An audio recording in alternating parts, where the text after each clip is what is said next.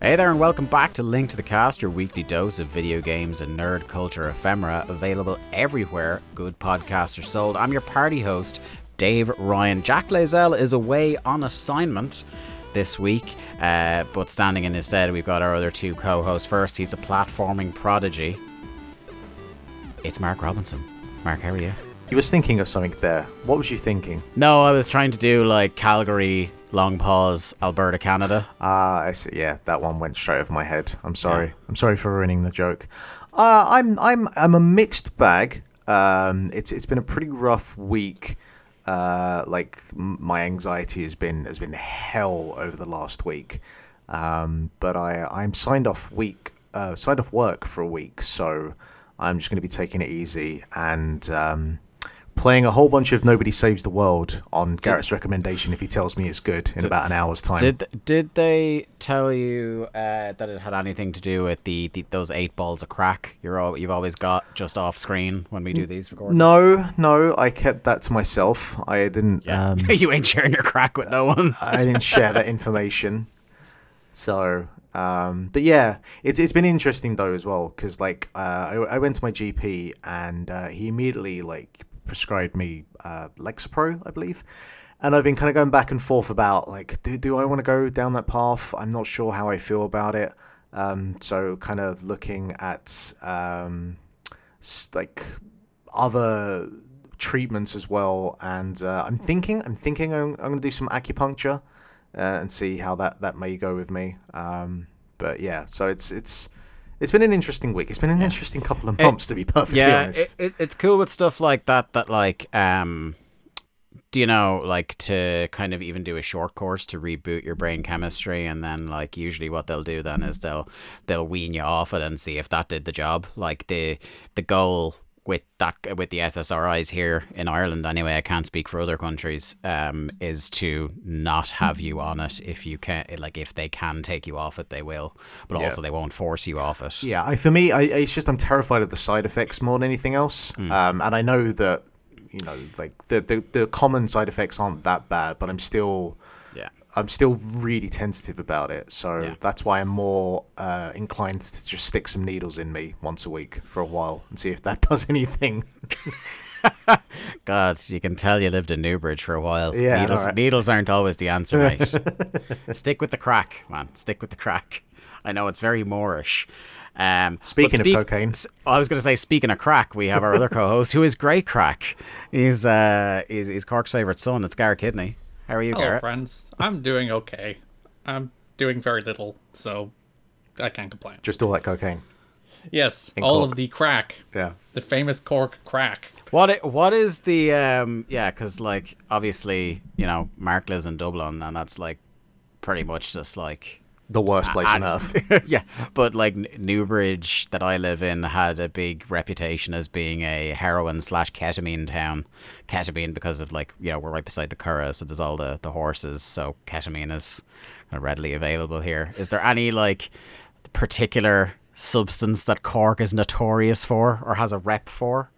I'm not sure, because I'm really boring. I've never actually done any hard drugs. Yeah, no, me either. I'm talking a big game about ketamine here. There was one misunderstanding where we were making a joke at Electric Picnic, me and my buddies, including Brian, former co-host of the program, about ketamine. And the result of that was everybody in the campsite all weekend thought we were hoarding ketamine. So we kept getting people walking up to the tent going, "Oh man, here you have some ket." To the point where, and I can send the photograph to you in the group chat, we had to put up a sign on the tent saying there's no ketamine here, fuck off. Well, I'm sorry, but that's like drawing moths to a flame, surely. They're going to come straight to you. That's the thing, once we made the initial joke and then had to start denying it, it was a reverse psychology effect where they're just oh, they have it, they just don't want to give it to me. Yeah. I watched a man pass out in front of me on ketamine. I don't know if that counts as partaking. It doesn't. but I've seen it. I had a friend take ketamine electric picnic and proceed to get lost in the woods for 2 days. Was the Zelda theme playing the entire time? Was he just like he was spotted at various times because the last thing he did before he went into the K-hole was he got his face painted like a tiger.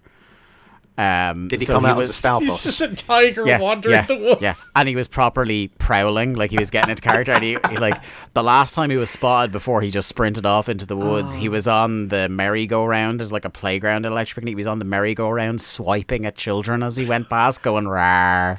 Do you know what? I feel like he made the most out of that experience, and I can respect that. He was insisting that his name is Gary. He insisted we called him Ty Gary. And there was one point about a day into his disappearance where we saw him rambling back towards the tent, and we were like, Gary, over here! And he got startled like he was a fucking like it was out in the wild, and just booked it back into the woods. It was quite a weekend, actually.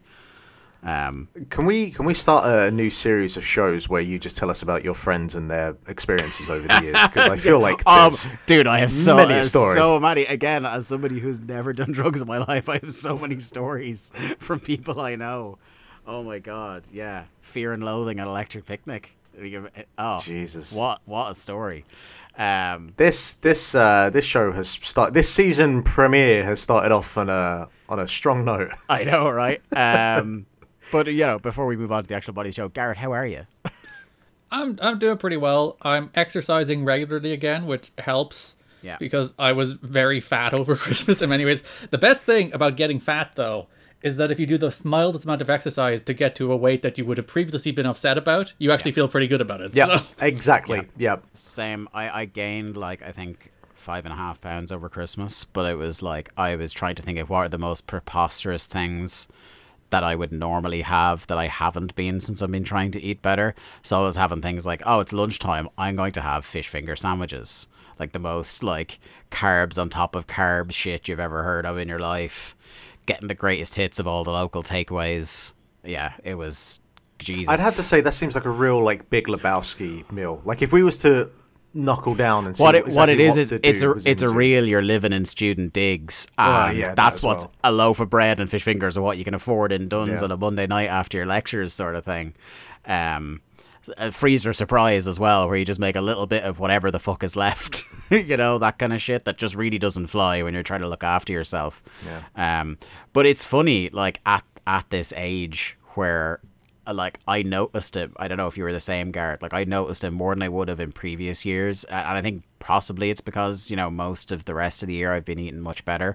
Is that when I had a few days of eating whatever the fuck I want, I was actually psyched to get back to not doing that, because I was just feeling like my sleep was all over the place. I was just feeling a bit all the time. You reach a stage where you down a tube of Pringles, which I can do far too quickly with far too regularity. Mm-hmm. And you're just this no longer gives me any enjoyment. It is actively unpleasant, both mentally, emotionally, and physically.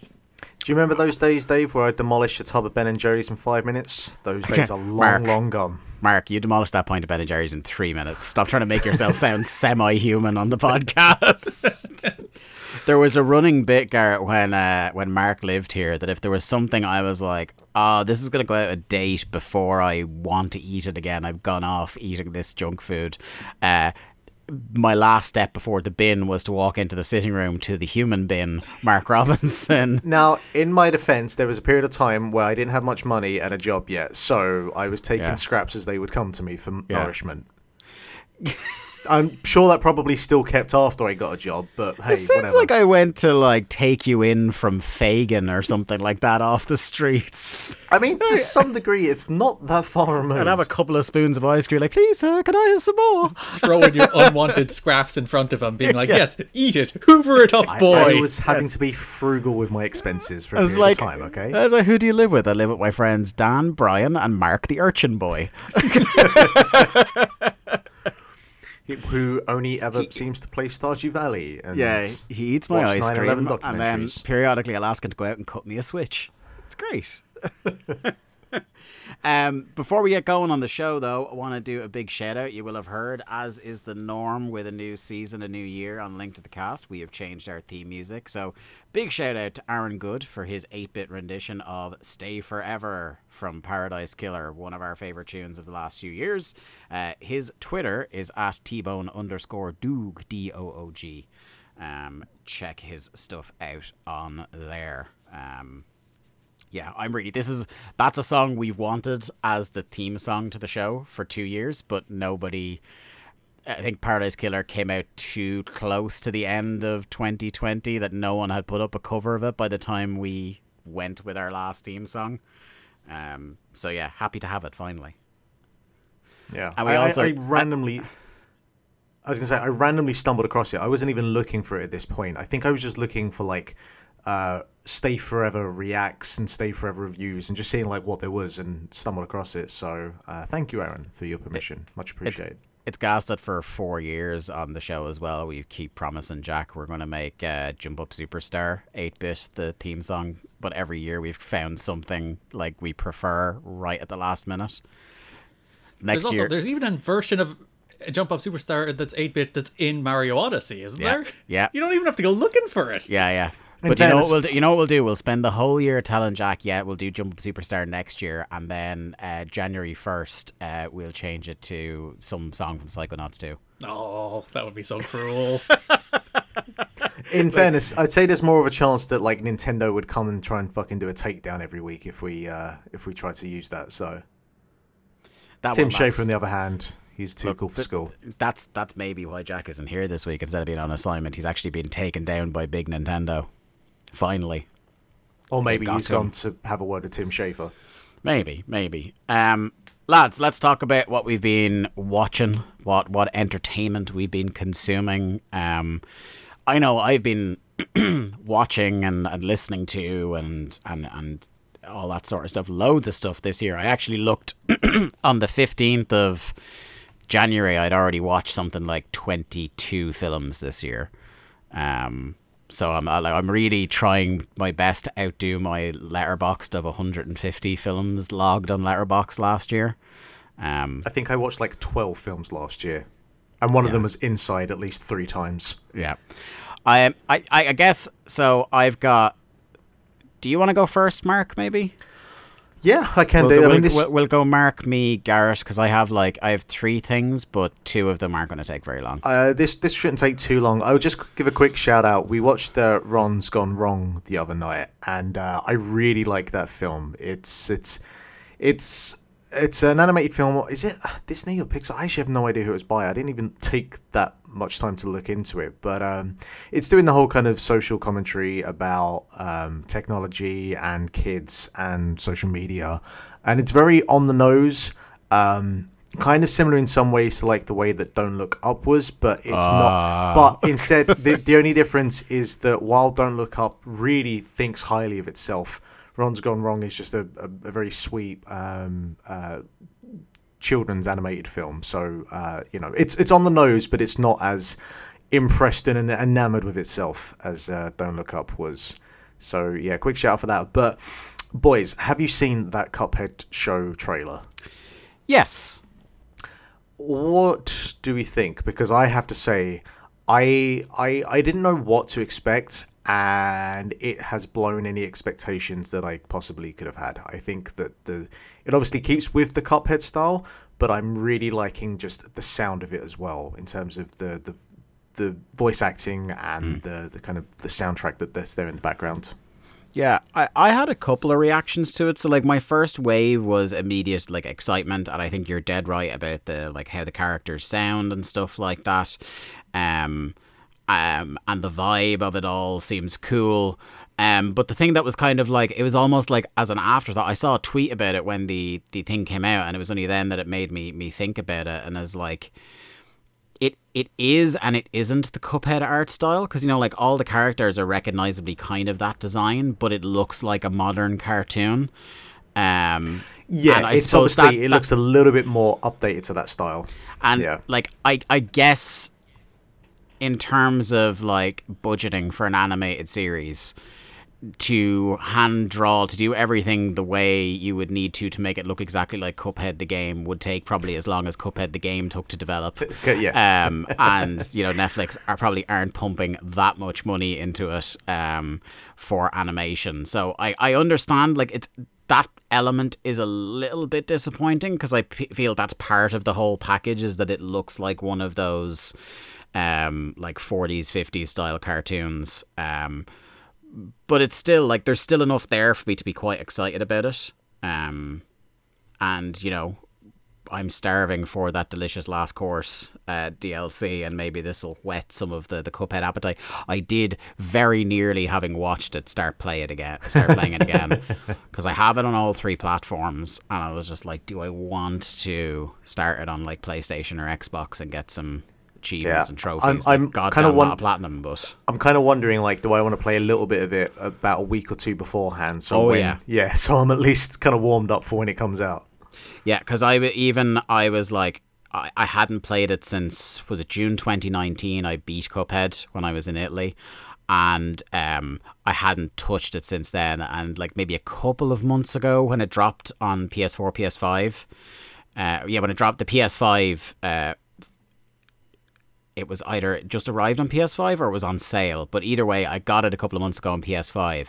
And let me tell you, even playing the root pack, I was like, I've completely lost it. I've completely lost. I'm not in the Cuphead mode. I am getting killed to bits.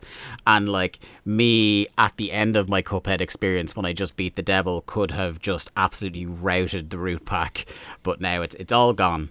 Which you'd expect, you know, like it's so much muscle memory with those bosses and that style of game. But yeah, I'm excited. Did you see it, Garrett? What did you think? Because you're kind of like the animation guru of the podcast. Yeah, because I don't have a ton of like affinity for Cuphead. I played, I think, like the first island. I think, because when it dropped on Switch, I played it for a few hours, and then I was like, listen, the amount of time I would have to invest in this would be too much to actually finish it. So I'll put it on the back burner. I'll probably get to it eventually, which means sometime in like 2045. So I was kind of with you where I was like, oh, it's digital animation. It's not hand-drawn. It's kind of a bummer. Where it's like, well, the whole appeal of Cuphead is that it's painstakingly hand-drawn. And as mentioned, that's the reason it took so long to make. But I get why it is digital animation instead of hand-drawn. And it does look very clean and nice and pleasant. But it does lose some of those like flourishes of hand-drawn animation that you would hope for from a Cuphead animated series. But like I can't speak to it capturing the spirit of Cuphead as much because I played a couple of hours of it. Yeah, it's funny that you finished on the first, because it really is like right at the end of the first island, start of the second, where like they separate the wheat from the chaff. Because is it the blimp is one of the last ones on the first island, and one of the first ones on the second island is the genie. Yeah, the genie was the first one. The genie was the first one where Mark was full on screaming at my TV when I basically bought it to get Mark to play it when it came out as an Xbox exclusive, just to see what had happened. And that was the one where like he was properly enjoying it up until that point, and that was when I started to see the rage. I think that is what actually happened to me. It's like I played like most of the first one. I was like, you know what, it's tough, but it's not that bad. And then I got the genie. It's like, no. Yeah, it certainly springs up a level or two. But to just kind of bring back to the trailer, the one thing I will say is like hearing those voices, because it's the thing with this show is like I've had so much time playing this game, but stuff like, you know, what would the characters sound like? What would those voices sound like? As soon as I heard them, I was like, I'm fully on board with that, you know, like that works for me, what those guys sound like the kind of charisma that's coming out of the devil and his kind of whole attitude and persona. There's kind of a sort of like a Cartoon Network villain vibe to him in some ways, in some of the ways that he kind of sounds. I would have loved if he sounded like either him from the Powerpuff Girls or the red guy from Kevin Chicken. Oh my god, I think there's a little bit of red guy in there. There is a little bit because him is far too fucking creepy. I still don't know to this day how that got through, but there is a bit of red guy in there, definitely, yeah. And I'm fairly convinced that Elephant is the guy who voices Patrick Starfish. Could be, but you'd have to go back and listen to it. But yeah, again, I'm super. There's like the same 5 or 6, you know, voices that pop up in almost every cartoon. Yeah, I'm waiting to see. who from Rick and Morty shows up as a cameo at some point. Yeah. But yeah, so Cuphead, looking forward to it.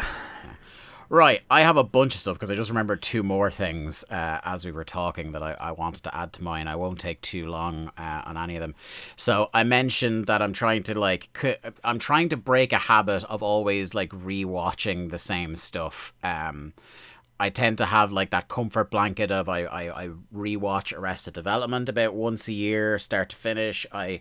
When in doubt for a new drama to watch, I have so many times just restarted watching The West Wing, and I want to. There's so much stuff out there, and there's like a backlog of different stuff from not just last year but years before that I really should have been watching. Like everybody at one point last year was raving about The White Lotus that was on HBO, and I just never got round to it, even though I did kind of have the time if I just put down the stuff I was used to. So I want to give myself, as many new experiences as possible this year in media and hear different voices and different things that would be a little bit outside of my reliables. And one of the things I've started doing this year is reading more. And that kind of like, I wanted to do that anyway, but the thing that got me back in the routine of it was reading John Moxley's autobiography, which is fucking brilliant, by the way. But I'm not going to talk about that this week. I moved on from that. I decided, like, well, what will I do? So I kind of Googled some of best ofs of the last couple of years, or fiction books and things like that. And I started reading this one called Clara and the Sun, which is written by the person who wrote The Remains of the Day, Kazuo Ishiguro. And basically what it's about is like these android companion dolls that are in this kind of toy shop, and in this society they're kind of bought for a child to be like their best friend and their compadre growing up and things like that. This whole book is written from the perspective of the little android Clara inside the shop window and in the back of the shop, that idea for yearning to know more about the world, noticing that they're kind of like developing different emotional responses to the other AIs and things like that, and that kind of interesting perspective of like observing human behavior by something that isn't quite human. So it's like, it's a sci-fi book, obviously, because it's, androids and things like that, but also like it's got a lot of real heart to it, and there's that kind of, I'm only about 10 or 15% of the way through the book according to my Kindle, but at the moment it's interesting seeing like that kind of almost childlike innocence way of viewing the world and viewing people and taking them at face value, and then presumably with the way the book is going, see the scales around that stuff start to fall. So I'm really enjoying that. Recommend that if you're looking for something to read. It doesn't seem like it's that long of a book either, so it's not like an overly huge investment. Can I just say, I appreciate that we started this podcast 6 or 7 years ago doing a book club feature, and we now finally actually have an official book club feature that we've done. So this might be the first non-video game related book we've talked about on the show. Yeah. So the next thing I watched was a weird sort of horror movie called The Scary of 61st. Either of you guys heard of this? No, and the title doesn't make logical grammatical sense, and it upsets me. Oh, this will be fun for you guys. Fucking buckle the fuck up for this one. I hated this. I'm just gonna pull the Band-Aid off, right? Yeah. Okay. So I saw this. So long-time listeners to the show will know I'm a big fan of Red Letter Media stuff, and they do a series called Half in the Bag, which is their kind of like review of contemporary movies, stuff they've seen in the cinema. And at the kind of end of one year, start of the next year, they do a wrap up of like, here's a big omnibus half in the bag of all the stuff we watched during the year that we didn't think warranted an individual review. We're just going to chat briefly about all these different things we saw in the cinema. And one of the things they saw was The Scary of 61st. And usually, like, when Jay and Mike see something, I'm like, right, if, whether they thought it was good or bad, if they thought enough to actually talk about it, it's something I want to see and make my own judgment on. So The Scary of 61st, I got it. Saw it's a horror movie. I saw Jay mention things about a grindhouse feel to it. I was like, he was saying all the right things about the style of the thing. My first red flag when I downloaded it was that the writer-director of it is a woman named Dasha Nekrasova. Anybody know that name? Doesn't ring any bells. She's one of the hosts of the Red Scare podcast. And I don't know how much you know about the Red Scare podcast, but for some people, yeah, that's... we don't have the kind of time to get into the Red Scare podcast and discourse around that podcast, but that was an immediate kind of... Don't mind me while I go and do a Google of that. Don't know if I'm going to enjoy this. So... started off, and one grindhouse feel is there. I love the aesthetic of this movie. That's the thing that, like, if I could take away with me from that, is the aesthetic of it is bang on. And it's these two women move into an apartment in New York, and it's a bit of a dive. They're coming in, they're talking about how, like, it's much trashier than they thought it was going to be when they moved down. They need to clean it up and shit. And then this kind of this other woman who is played by Dasha swings by. She's like, I think the implication is that she's with the company that rented it out, or, you know, at least that's the way she's trying to pass it off when she comes in, and like her blazer and her blouse and stuff like that. And up until her appearance, you're getting vibes off the place that something isn't quite wrong, and the soundtrack and the aesthetic and stuff like that is letting you know this is a horror movie. So you're expecting the other shoe to drop. But you are not expecting what that fucking shoe is, lads. Fast forward a couple of minutes if you don't want spoilers for the Scary of 61st, right? Up until the point where Dasha's character shows up, who I don't think actually has I think she's just called, like, the girl in the credits. But she shows up, and it turns out she's investigating the apartment. She's really into finding out about the apartment. And to the point in the film where she shows up, you don't know what time period it's kind of set in. They do I like a movie that leaves you kind of unmoored from what time period it's set in, but then it gets real specific because they're like, you know what happened in this apartment? And I was just like, okay, right, it's going to be like some sort of Indian burial ground type shit, or, you know, there was a brutal murder or something like that happened here. And they were like, no, what happened to this apartment? And she kind of leans in and she's like, you know who owned this apartment? And I'm like, no. And she goes, Jeffrey Epstein. Oh, no.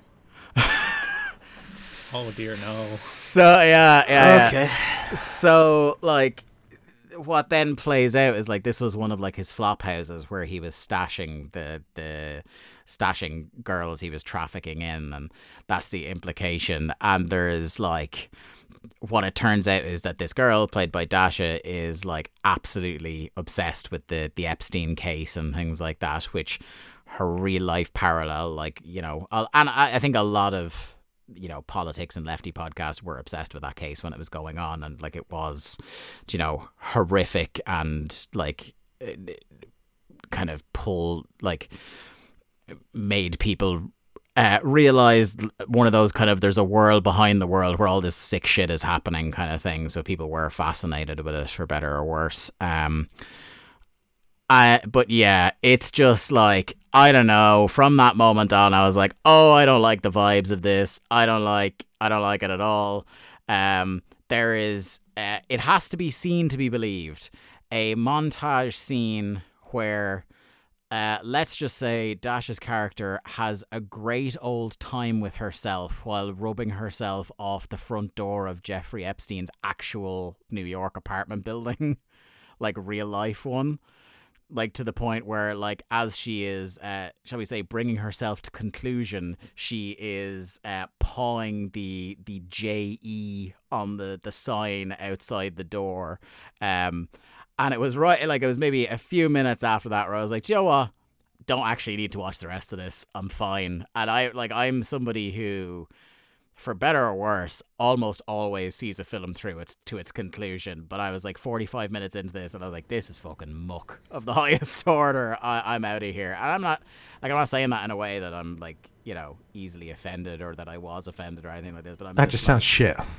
Yeah, it was like, I don't think there's you shouldn't make a film about X, Y, or Z or anything like that, but you just don't need to spend your time on it. Yeah. I felt like she was almost standing behind the camera going, "Look how shocking we're being."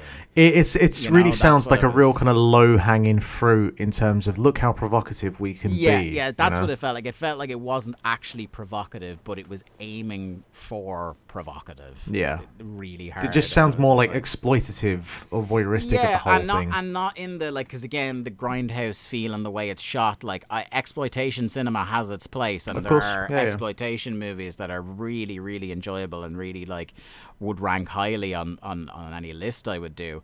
But yeah, this was it. Just nothing about it was earned. Nothing about it was sincere. It was like we're trying to be outrageous just for the sake of it, to no real interest or payoff on my part. Now, again, scanning the reviews on Letterboxd, like it seems to you go one way or the other in this thing. There's virtually no one who's bang in the middle. There's loads of 4-star ratings, 4.5-star ratings, and then there's like people like me who are like 1 or 2 stars. You know, I gave it 2, I think, but I had to just because like I like how it's shot. And You I gave like it how 2 even though scored. you stopped watching after 45 minutes. Yeah, because I liked it. I liked enough about like everything about the aesthetic and the tone that was being set by the score to it and things like that. I really loved.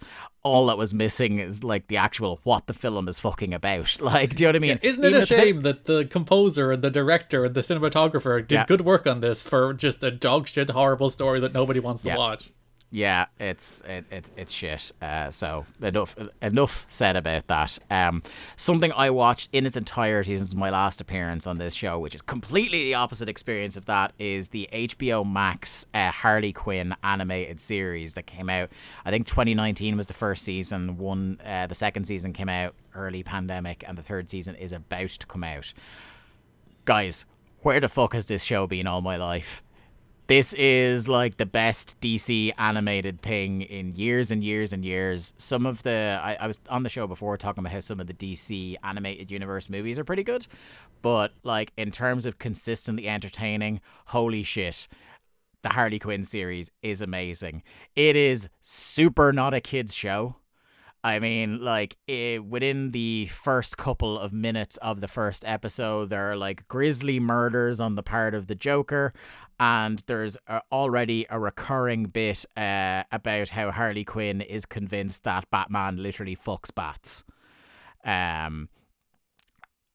The way the Harley Quinn animated series like interprets all the different characters is fucking great.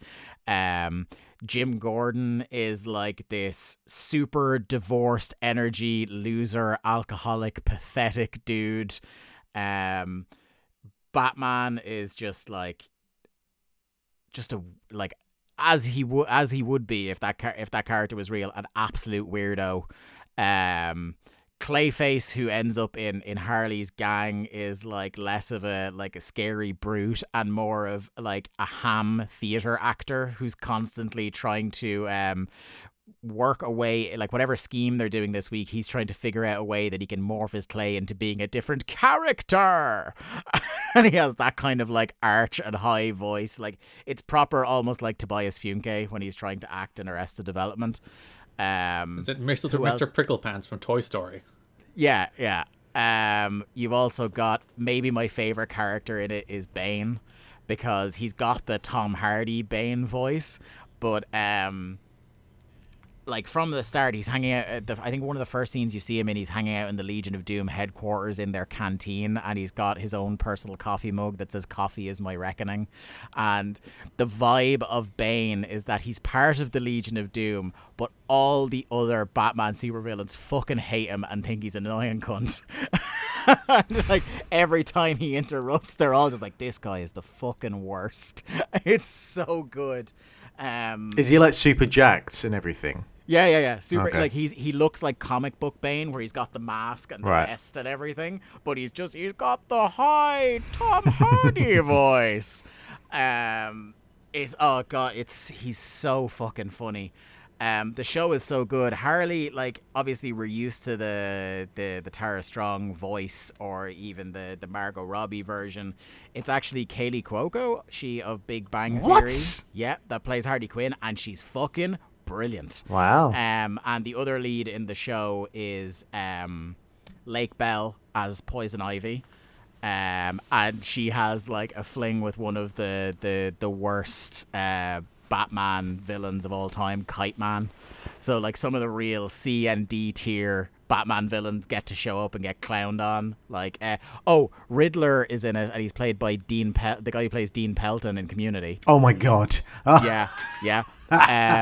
That's perfect. King Shark is part of Harley Quinn's gang, and he's voiced by Ron Funches, who is just a perfect King Shark. It's like, guys, if you've never seen this before, I've not. Get it watched. Didn't even know it was a thing. Be like, I think it's going to be one of your favorite animated series in a while. It's so fucking funny. Every episode, like I watched both seasons in about a week. They're 20-minute episodes and about 12 episodes a season. Okay. And I just binged because I just couldn't stop watching. Every single episode had multiple things that had me laughing out loud by myself, which is the real kind of like litmus test for just how funny something like this is. What's this streaming on? It's on HBO Max in the States. I can sort you out with the 2 seasons should you so wish after this. Maybe we'll talk off air about this. I can send you a link to purchase it after the recording if you're interested. Good thing we don't put the videos out for this. Yeah. Final 2 things. Archive 81 I just started last night. That's the new sci-fi series on Netflix. It has similar vibes to Censor, which is my favorite horror movie of last year. Censor was the one about the woman who works for the British censorship board, and she's censoring the video nasties in the 80s and comes across a video nasty that has a kind of link to her own history, and she goes to investigate that. So in some ways there's kind of a similar vibe here. Your main character plays he's this guy who he professionally restores cassette tapes for the Museum of the Moving Picture in the States. And some guy from a shadowy corporation comes to hire him on a private contract. He's going to pay him $100,000 to restore all these tapes that were the only things that survived a fire in a tower block in 1994. And as the guy is restoring the tapes, he sees not only that things are slightly amiss, maybe slightly paranormal, but also that there are links to things in his own past. I'm 3 or 4 episodes into this. There's only 8 of them on Netflix, and I really, really like it. I think it's got a really cool, spooky vibe. It's shot really beautifully. The way the narrative works is that it jumps back and forth through present day as he's restoring these tapes, and as he's restoring the tapes, you're going back into 1994 and following. The tapes are all from this one woman's camcorder who is in the tower block doing an oral history of the area, which is kind of Candyman vibes off that. But yeah, and she's starting to discover that something is wrong about the people and the establishment, this flat. So yeah, it jumps back and forth between the two. The characters in these kind of weird dream sequences, or are they dream sequences, start to interact with each other. It's really, really good. I don't know necessarily where it's going yet, but I'm definitely along for the ride. I think it's really good. Final thing I watched this week before I finally shut up is the new Scream movie. I fucking love this to bits. I think it will your mileage will absolutely vary depending on how much you like the original Scream and what it does for that kind of subgenre of meta horror. But I think it's Scream, and I tweeted this out, Scream by itself is a franchise that more than almost any horror franchise I can think of loans itself to what the movie itself describes as a requel, where it's not quite a sequel, it's not quite a remake, but it is very aware of itself and the horror that has followed it, because the original Scream was so referential of slasher movies that preceded it. There's the what's your favorite scary movie thing in the opening scene with Drew Barrymore, which is fucking iconic. There's Jamie Kennedy's character, who is basically aware that they're in a horror movie and describing the rules of surviving horror. So there is a lot of that, and from the start I knew this was going to be a good subversion of the original Scream without necessarily just remaking Scream. The murders are happening slightly differently, but there is an echo of what happened before. Down to like the first scene is a girl alone in the house and the phone rings and she's talking to Ghostface on the phone. They're talking about what's your favorite scary movie. But you know, it's more modern meta commentary than rather just rehashing the same thing, because there's a bit where she's just like, he's like, oh yeah, do you like all these old horror movies? She goes, no, my favorite's The Babadook. You know, horror movies that don't really say anything are just a bunch of bullshit stuff that's just a bunch of co-eds getting slashed to bits. That's kind of horse shit to me. So I like that kind of stuff. There's a couple of moments that I think if you're not in on the movie and you're not in on the franchise might be a little bit too on the nose for you. But I think overall it's one of the better, you know, there's this huge trend at the moment now where we're revisiting all these properties. Like, you know, there was the Halloween reboot in 2017 or whenever that was, which I thought was one of the better ones that they've done, but they're doing that with everything now. There's like a new Texas Chainsaw Massacre coming out soon and things like that. But I think Scream is right up there as one of the, I didn't necessarily think it needed to be made, but now that I've seen it, I'm pretty glad it was. And obviously my boy, former WCW champion David Arquette, does a storming performance. I think they also get that balance right of having like a whole new cast, but also bringing back like the three key people you would want to see from the old ones in Neve Campbell, Courtney Cox, and David Arquette. And the level to which they're in the movie is probably just right. And there's really good payoffs to stuff, and like doing new or slightly subverted things in old settings or things that remind you of stuff from the previous movies. Also, I appreciate the repeated acknowledgements that everything after the third one was dog shit, because within something that's happening within the universe is that there's a reboot of the Stab movies that are based on the events of the original Scream, but in this universe they're up to Stab 8, and they say there's like multiple lines from different characters where there's like, oh god, everything after the third one is fucking awful. So I can appreciate that. Yeah, I really liked it. I really liked it. I was so happy coming out of it. Do you recommend going back and watching at least the first three before you go in and watch this?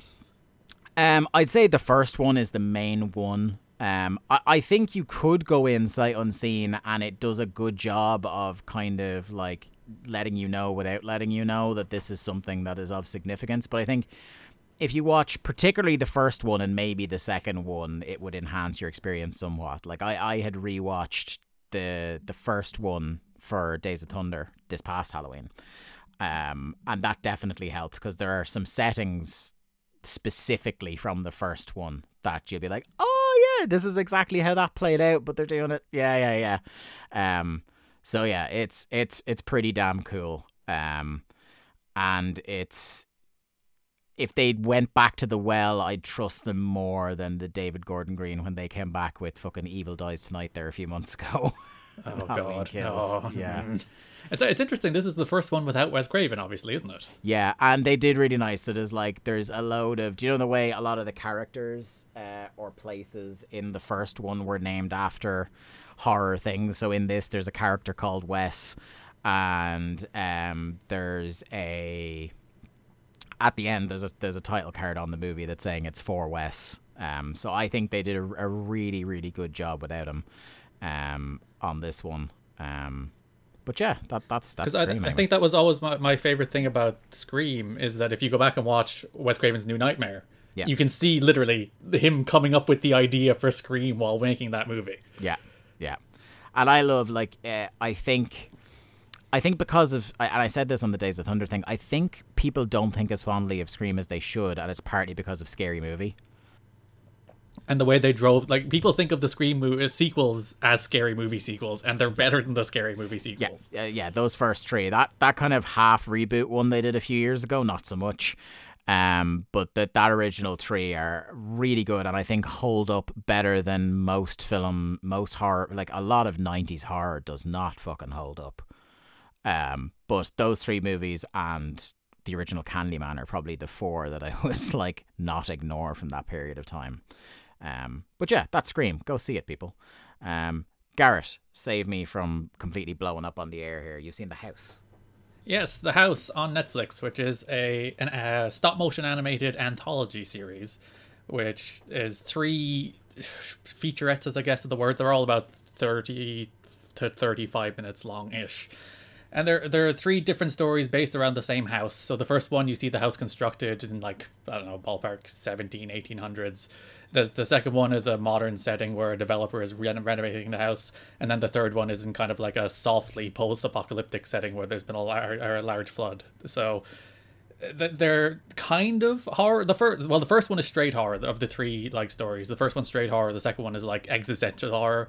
And the third one is, well, not really horror at all. It's about a landlord. I guess that's a different kind of horror.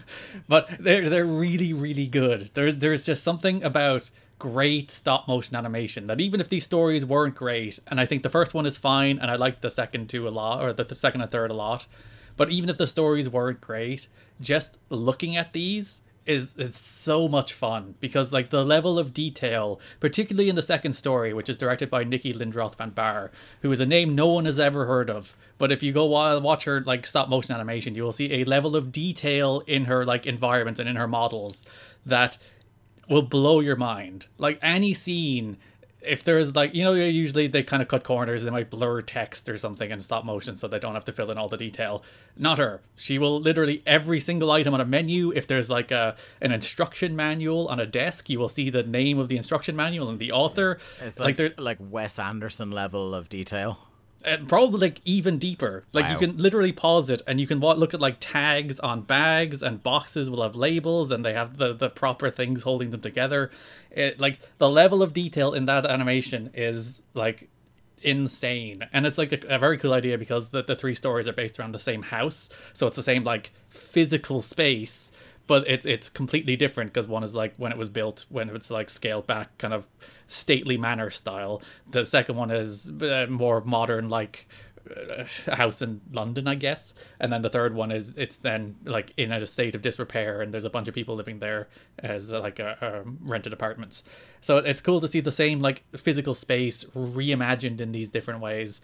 And like, as I said, just looking at this, like it's what, an hour 40, I think, between the 3 stories. Just staring at the level and quality of the animation is like so pleasant. Like you will want to stop frames and just look at all the small tiny details throughout it. It's really, really cool. And like, it doesn't have a bunch of huge stars attached. The biggest name is probably Helena Bonham Carter, who has a role in the third one. And Dizzy Rascal has a small role in the second one, I guess. Good for him. But they're not 2 names you'd ever put together, would you now? Helena Bonham Carter and Dizzy Rascal presents The House on Netflix. A main event in any arena in the country. But I really hope stuff like this finds an audience on Netflix, because it's really cool that they're actually putting money into like more niche genre stuff than just, you know, the same old teen drama or freaking murder documentary that they seem to populate Netflix with constantly these days. Yeah, that's kind of why I was happy about Archive 81 as well, because I know they've done genre horror and stuff like that before with the Fear Street trilogy last year, which was Jesus fucking God. The Irish accents in that third one. I was listening to, what was I listening to? I was listening to Reaction Shots, the Easy Allies movie podcast, and Isla and Huber were on that talking about how the third one was their favourite. And I was like, what the fuck are you talking about?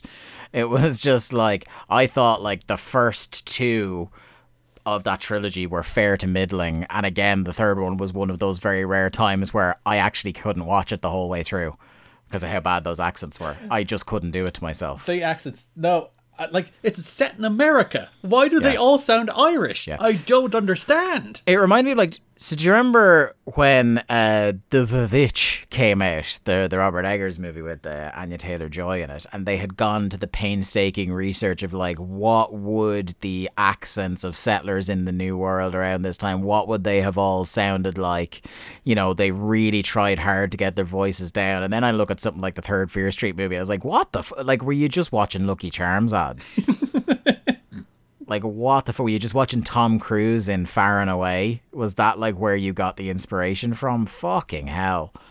Yeah, I watched, like, the first maybe 20, 30 minutes. Something I really noticed about it straight away from the opening credits, and actually you probably could have figured out with your eyes closed, was that the score for the movie was done by, I'm going to butcher his name, Gustavo Santaolalla, who did the soundtrack for the Last of Us games, which is why I immediately said to our friend Barry Murphy that this would be right up his street.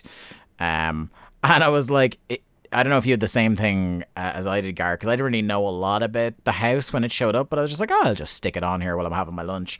And for the first few minutes, I just couldn't quite pinpoint the tone, where I was just like, have I turned this on expecting an animated feature and I'm going to get a horror, or have I turned it on expecting a horror and all I'm going to get is an animated feature?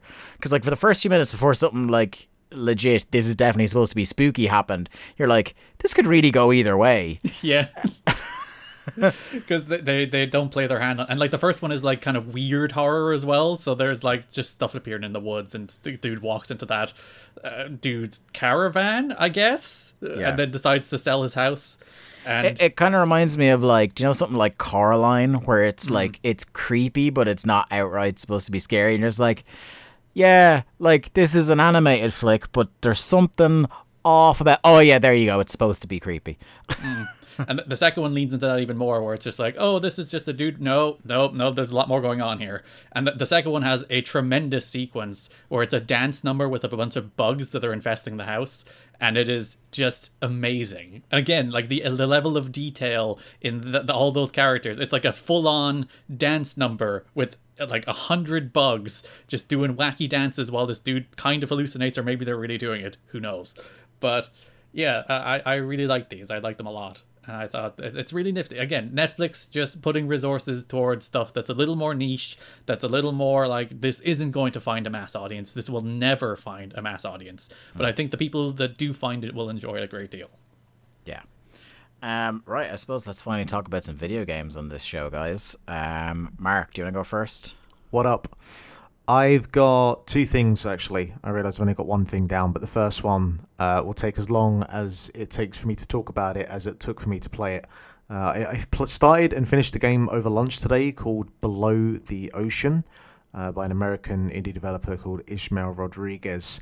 And it's this like 2-bit tone, like black and white pixel art puzzle platformer that very much is pulling from the like Celeste wheelhouse in terms of some of its like ideas of, hey, here are diamonds that are collectibles, but they're not crucial, fundamental to the overall progression of the game. And it uses really nice underwater physics for the way that you kind of traverse the environment. So for like most of the game, you are attached to like a water tank, and you have to make your way to the next water tank, which then starts a chain, and you kind of carry on like that. But while you're connected to the current water tank, you can basically like float around underwater. And if you get to the point where there's no more slack on the cable and you're still pushing right, you'll start to kind of like push yourself up. So you kind of use that as momentum to propel yourself around, or sometimes you need to kind of like tangle yourself around like an object or something for the purpose of trying to get up to a ledge. It's kind of very similar to a lot of the stuff I said about Electhead last year, where it uses just a couple of ideas, but it pushes them to like the most it can get out of those ideas. It's a really just a joy to play. And again, it's only about 60 to 90 minutes long. It's split into like 4 sections that only take about 15-20 minutes. Like nothing too challenging either on the puzzle side or the platforming side, but just a breeze to play through. And that was on Steam, and it's on itch.io as well, so that's a recommendation. And yeah, I finished Halo Infinite. I finished that up the night before last, finally. I'm having a fucking blast with Halo Infinite, man. It is a fun game. I don't know what the fuck is going on with the story.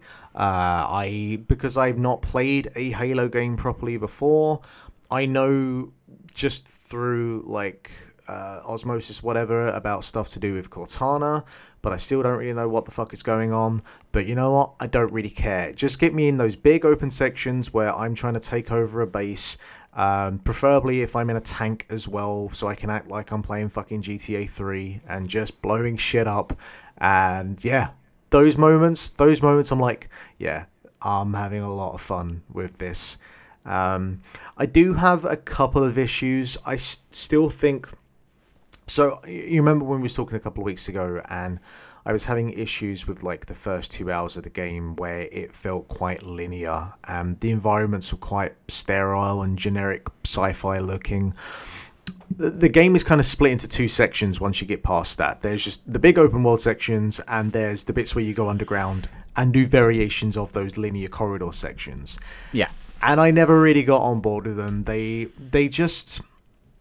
Because I was given this whole open world and a grappling hook, which is also crucial as well, there's just a freedom and a flexibility and just a level of chaos that those open world sections provide that the linear sections just cannot match. And I was finding myself rushing through them to get back to the bits where I was back out in the open world, you know? Do you know what's interesting is that, like, I absolutely see where you're coming from, and to an extent I go along with that, but like for me, and I think a lot of people who are more into the franchise than you and I historically were, I think that's like almost a selling point to them. Probably. Where it's like, for me, it's actually proven so far. Now, I haven't beaten the game in its entirety yet, so I don't know if I'll still feel this way by the end. But I actually think for me, it's the perfect blend of both styles, where like I'm doing loads of open world stuff. It's real cool. I'm taking over fobs. I'm blowing shit up. I'm riding around in a warthog or something like that. And then I'm just like going into, say, the Spire was the last big level I did, and it's like that. I felt like it was a nice, meaty, traditional Halo challenge with I think more so than definitely the last two. I think I've played the last two Halo games through to completion. I kind of dipped in and out of the original trilogy because I didn't have an Xbox back then. But I like the bosses in those levels. I feel they actually put some work into making them feel different, whereas I felt like in the last two Halo games, it was just like you get to the end of the level and that's the end of the level. What I actually liked more than the bosses were those the kind of optional sub-bosses that are littered around the map, where you could go into them, but because it's open world, it has that kind of real like Breath of the Wild vibe of like you could approach this from a couple of different angles. And depending on the guns that you've got on you at the time, it's like, okay, maybe I'll try and do this from a distance and pick some of the guys off around him. Maybe I'll just go in full guns blazing and, use the grappling hook to pick up a couple of like the explosive boxes.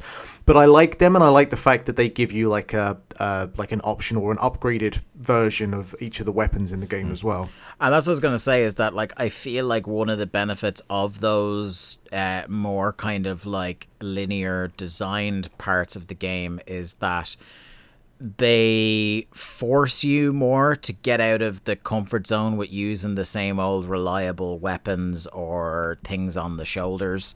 Like I am out in the open world, I was pretty much just always had the grappling hook equipped, and that's all I was really using to get around, because it's fun as fucking hell, especially when you start upgrading the thing, and the cooldown is much quicker. Actually, whereas against some of the bosses and against some of the waves of enemies inside, I was using that deployable shield a little bit even, and I was using that fucking thing that's like the beacon that shows you where the enemies within the radius are, particularly for the enemy. But it's great when some of them are cloaked. Because there are the ones that cloak themselves. Yeah, I kept throwing grenades until they that worked is, to me. Can I say, a quintessentially Mark Robinson response to a situation is like, they provided me with the answer, but I'm just gonna fuck grenades at a problem until it's over. My biggest issue with that, because there was actually one of the things I wanted to bring up. So the way that is mapped, you have to press either left or right to bring up one of, because there's like four things you can pick between, like the grappling hook, the beacon, the shield, and a dash. And you have to press, I think you press like right first, and then you pick either up, down, left, right, depending on which one you want to use. And I never found that an optimal way to. I don't think it's an optimal way to apply that. I really wish that the D-pad simply was just you press up, down, left, right to pick one, because there were so many times that, because the UI is quite minimal as well, and maybe you can increase the UI for that, I couldn't actually see what was each one. So I would press right thinking like, oh, I've selected the dash now, but then I've picked the shield, and I spend 3 seconds trying to get the thing that I need, and by that point I've already been killed. So I kind of wish that they just put the D-pad, each of those does what it does, and then put the tracker for where you're trying to go, assign that to another button like R3 or something. That's the kind of the one big critique that I have, other than the story being nonsense. So honestly, for 90% of the game, I just used a grappling hook because it did everything I needed to. It could stun enemies, it could bring grenades to me, and it could fling me over very high ledges. Yeah. It's been really interesting so far that it's not a complete revolution of what Halo games are, but it's a significant evolution on what they were.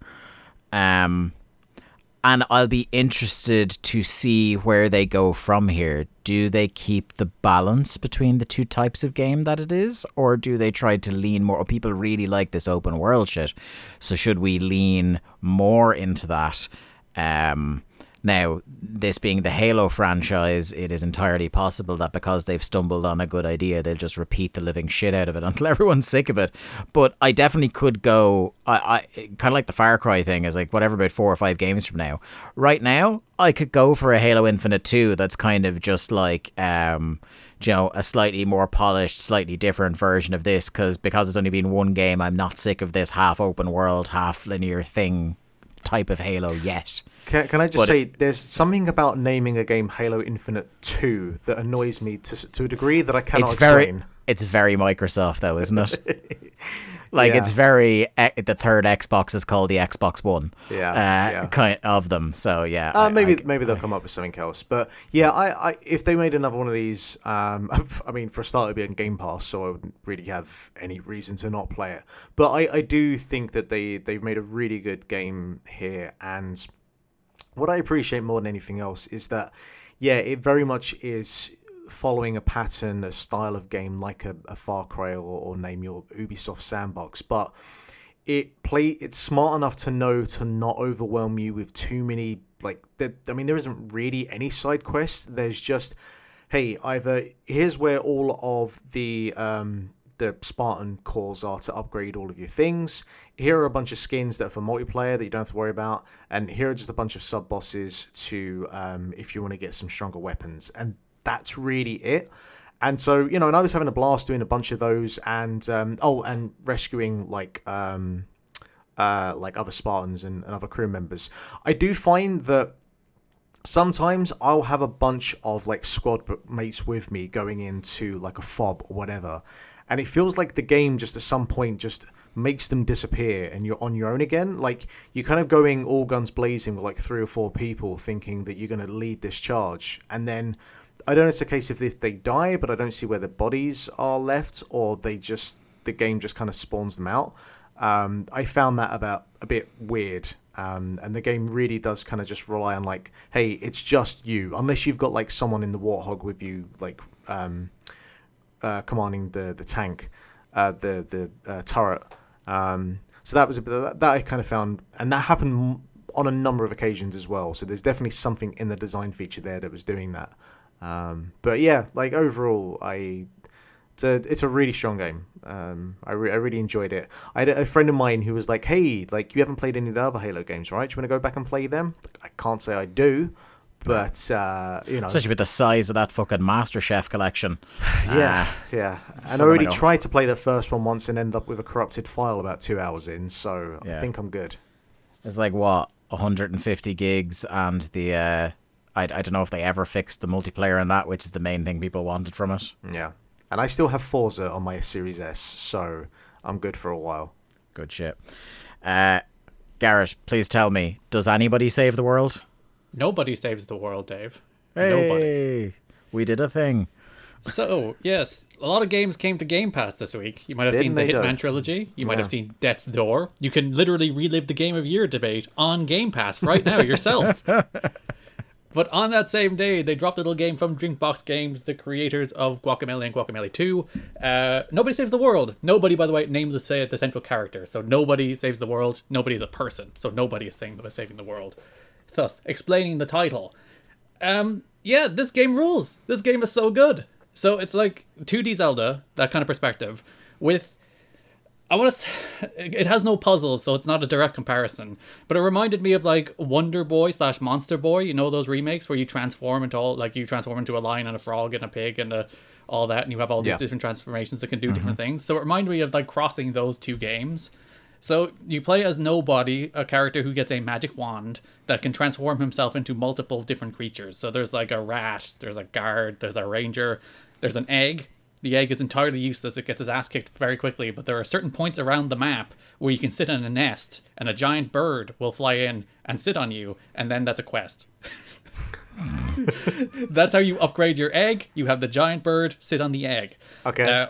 Horse, magician, slug, turtle, bodybuilder, but there's a bunch more. There's, I think, like 25. I haven't filled out the entire. I'm not finding a theme between any of these. This sounds really chaotic. Yeah, it's just like stuff we can come up with. It's a job system. It's like a Final Fantasy job system, basically, where it's just like, you can be red mage, or you can be like necromancer, or you can do whatever you want.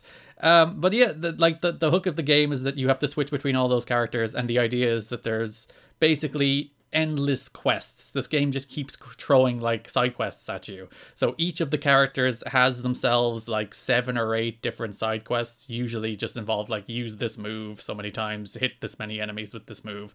So there is literally constantly a new quest for you to do, like constantly, while you're switching between these characters. And you'd want to do the quests because in order to, well, when you finish a quest, you get 3 kinds of points. You get regular experience, which contributes to like your overall leveling up. So you have an overall level separate from all the transformations. You get the animal specific or transformation specific experience. So whenever you complete a rat quest, the rat gets experience and you gain more rat powers. And then you get star points, which you need to use to open the dungeons in the game. So the game is constantly like throwing like little quests at you and you have to finish them. And it's just such a satisfying gameplay loop, because like I finished the first dungeon, they give you the rat immediately. So you upgrade the rat, you get enough star points to escape the dungeon. But then they give you the guard, I think it is. Yeah, the guard is the second one. They give you the guard before you can leave the dungeon. So you can just grind the dungeon to upgrade the guard as well. And as you upgrade the guard, you unlock the next character, which I think is the ranger. And you can just do that without ever leaving the first dungeon. And it's super cool that they give you like that level of freedom. And you can go, it's one of those games where it's like, yeah, the map is actually fully open. You can go wherever you want. But like the enemies up there will kick your ass, so they'll kill you. But you can go there if you want, which I think that's actually a much better way of designing these things rather than arbitrary walls. It's like, if you could find your way around these enemies, go for it, but you probably won't. What's the combat like overall? So each transformation has its own move, 2 moves, and then a passive buff.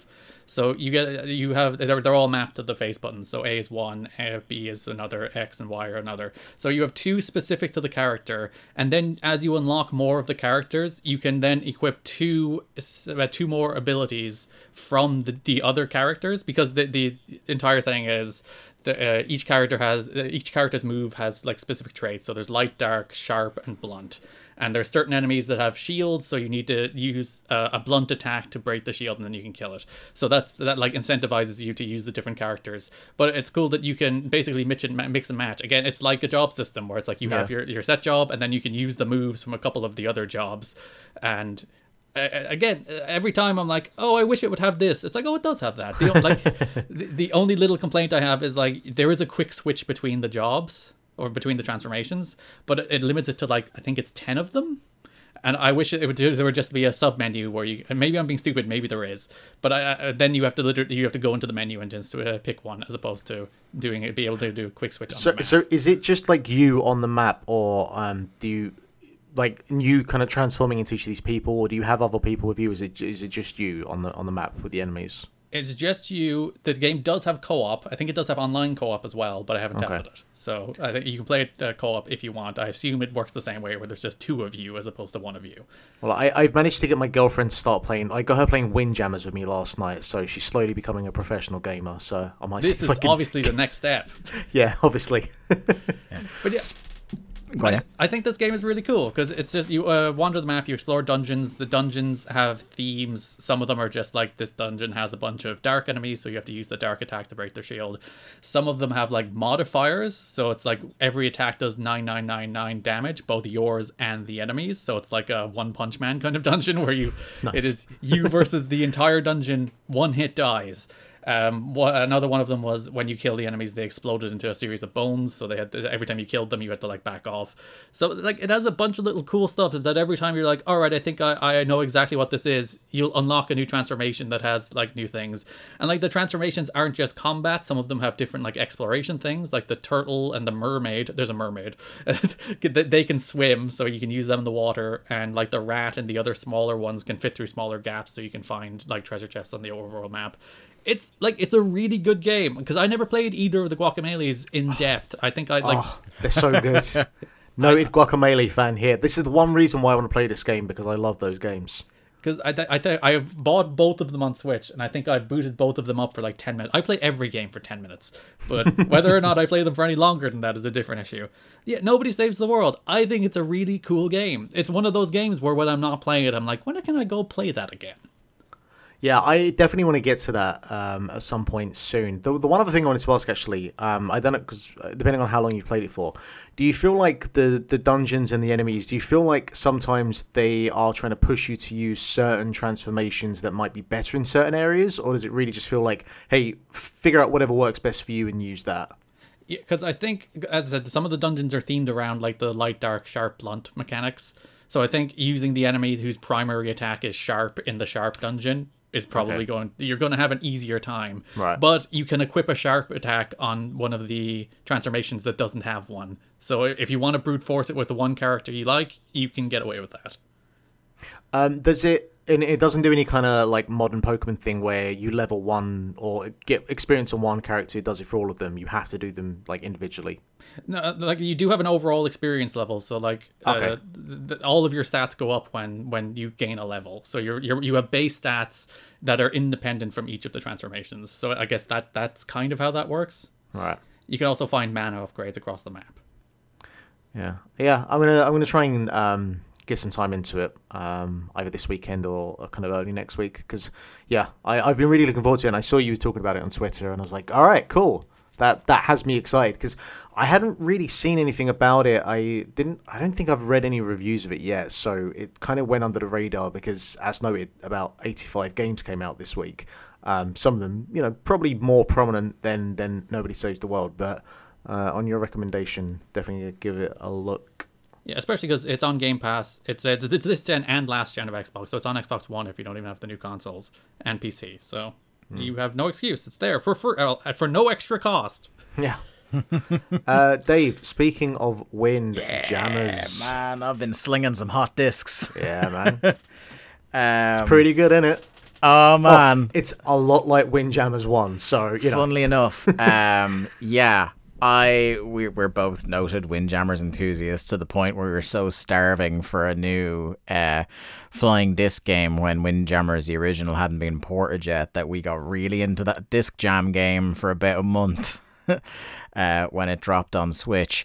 Windjammers 2 was part of the massive deluge to Game Pass on January 20th.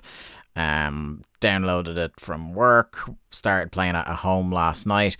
They have switched from the kind of old arcadey pixelated sprites to more of a kind of like, it looks like a fucking Windjammers animated series now, and I gotta say, it's kind of I like similar it. To Streets of it's kind of similar to Streets of Rage 4, the way that they update the art style for that.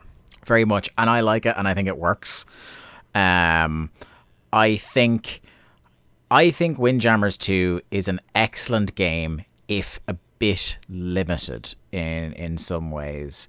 Now, I think for you and me, who enjoy the Windjammers experience, I don't think that necessarily hampers us. It has the two things we would want in it. It has an arcade mode, which you can play by yourself. It has a versus mode where you can play against other people. And it has an online mode. More about that in a couple of seconds. So those are kind of the three things we would want from it. But I understand that within those, there's not a lot of huge variation or custom game modes you can do. So I can understand that criticism. The one thing I was like, I'd appreciate if they had fleshed this out a bit more was that I was like, I booted it up and I hadn't played the original Windjammers in a while, and I was like, I need to remember how to play this game. Let's go into the tutorial. But the tutorial is just a series of screens. It's really bad. It's really bad. Stunningly basic. It's just literally you just read the instructions and then you fucking hop into arcade mode and see if you can remember all that. Like, it doesn't even give you like a GIF, you know? Yeah, that was pretty disappointing, especially because they've added some new shit to it. Yeah. In terms of what they've added to it, I haven't mastered it by any stretch of the imagination, but I fucking love the jump. I can't remember if it's in the first one, but you know the kind of like parry sort of thing where you just kind of tap it and it goes over the net. So it's such a dick move. Yeah, so you could parry it, but I don't think you had the variation you do in this of the types of parry you can do. So there's this, I think you could just do the smash parry, where you would just rebound it back as quickly as possible at them. But I don't think you can do the slow or looping parries that you can do in this that you've described. At least not as handily anyway. And yeah, they have filtered in some dick moves. The jump is great. Like, it's one of those things where it's so satisfying to pull off. So you have to you jump and you have to try and, it's already difficult enough to figure out where the fucking disc is going to go when it's thrown at an angle. But if you can jump and intercept the disc, like your path of your jump intersects with the disc at roughly the same height, you can then hit an almighty powerful rebound or spiked shot from up in the air. And that shit is really, really cool. I think some of the new characters look really good. Like, I immediately went Route 1 and picked the first character on the screen to try out at first. And it's just like this Brazilian kid who's a skateboarder, and his animation when he's celebrating is him just fucking skateboarding around on the court at the end. Yeah, I think the characters look good. I think some of the arenas look good. There's a nice little bit of difference in some of the environments. I can't think of the name. I think it's the Wasteland maybe. Where the net is there, but the net isn't there, but there are these two blocks or like metal things in the middle that when the disc hits them, it moves one or both of them around. So it's not always consistently in the same place. And obviously if you hit it right, it's going to change the angle of the shot as well as move the thing. So it's just a little bit more challenging. Makes the different, much as we love Windjammers, most of those original courts looked the same, but that's, the limitations of the time. Sure. Of the time, so we're not going to hold that against them too much. The other, I suppose, major pitfall about it, and it could be, sometimes with these kind of games, it could already not be a problem as we're talking about it now, but right after it launched, as happens so many times with these games that are made by a small team and then get a day one Xbox Game Pass release, the online was absolutely fucked yesterday at different points. I know you were saying you got online no problem. I wasn't playing online. It was just me and Maria. Okay. And me slowly teaching her how to play the game over the course of an hour. So that had its own difficulties, but I didn't try online yet. I couldn't get online, so I still haven't played a game online. During the couple of hours I played it, I couldn't get online. The few times I tried, I know Giant Bomb did a stream that they ended up calling "We're Trying to Play Windjammers" or something like that, and they were trying to play, because obviously they're all work from home, so they were all trying to play it together, and I don't know if they got it working eventually or how successful or not, but I was seeing a few tweets around going that the online was kind of not working too much. I don't think that, because Windjammers is there's such a small hardcore base, I think a lot of people who were playing it on Game Pass on the first day weren't going to be trying online just yet. They were going to try to figure out how to play the game for themselves, so it's not a massive problem just yet, and because nobody really fucking paid for the game with it being on Game Pass. But once again, like a lot of those Game Pass games that get overwhelmed, or like, remember Fall Guys as well was like completely overwhelmed the first couple of days. They will, touch wood, find a balance there within a couple of days. So I'm just gonna have a bit of patience for it. How's the AI in? Was you playing the arcade mode, right? Yeah, it's good. I've only been playing. I played a little. I played to get up to speed. I was playing it on easy and then turned to medium. for my last couple of matches, and yeah, really good. The thing I noticed the most about it is that you feel the difference in your opponent more than you would have in the original Windjammers, where it feels like each one of the AI characters, like as you go through this arcade mode and you face the different people on the map, they feel like they have a different style, and that's not just down to their their special moves have huge variance in them as well. And that, I think that's one of the things that for the first while the learning curve will be, you're just going to need to remember what their special, their AB trigger, their finishing move is, so that you can try and somehow time a perfect parry on it, because otherwise you're going to get smashed into the back of the net for 5 points. But I have noticed in my matches that there are like some of the characters pretty routinely will play a very defensive game where they'll stay right on the, like they keep their heels right on the back line in front of that 5 point target, and play a pretty defensive game of Windjammers. And then I'll find, like, I think I was playing one of the real power dudes, and his game was all about getting right up in your face at the net, so that, yeah, you could sometimes score really big and blow him away in a set by trying consistently to lob him. But it was also really difficult to defend against him because he had pretty good reaction speeds, and once he parried it, like, because he was so close to the net, you were pretty fucked unless you happened to be standing exactly where he was going to hit it. So yeah, it's been an interesting challenge. I think it's going to be like,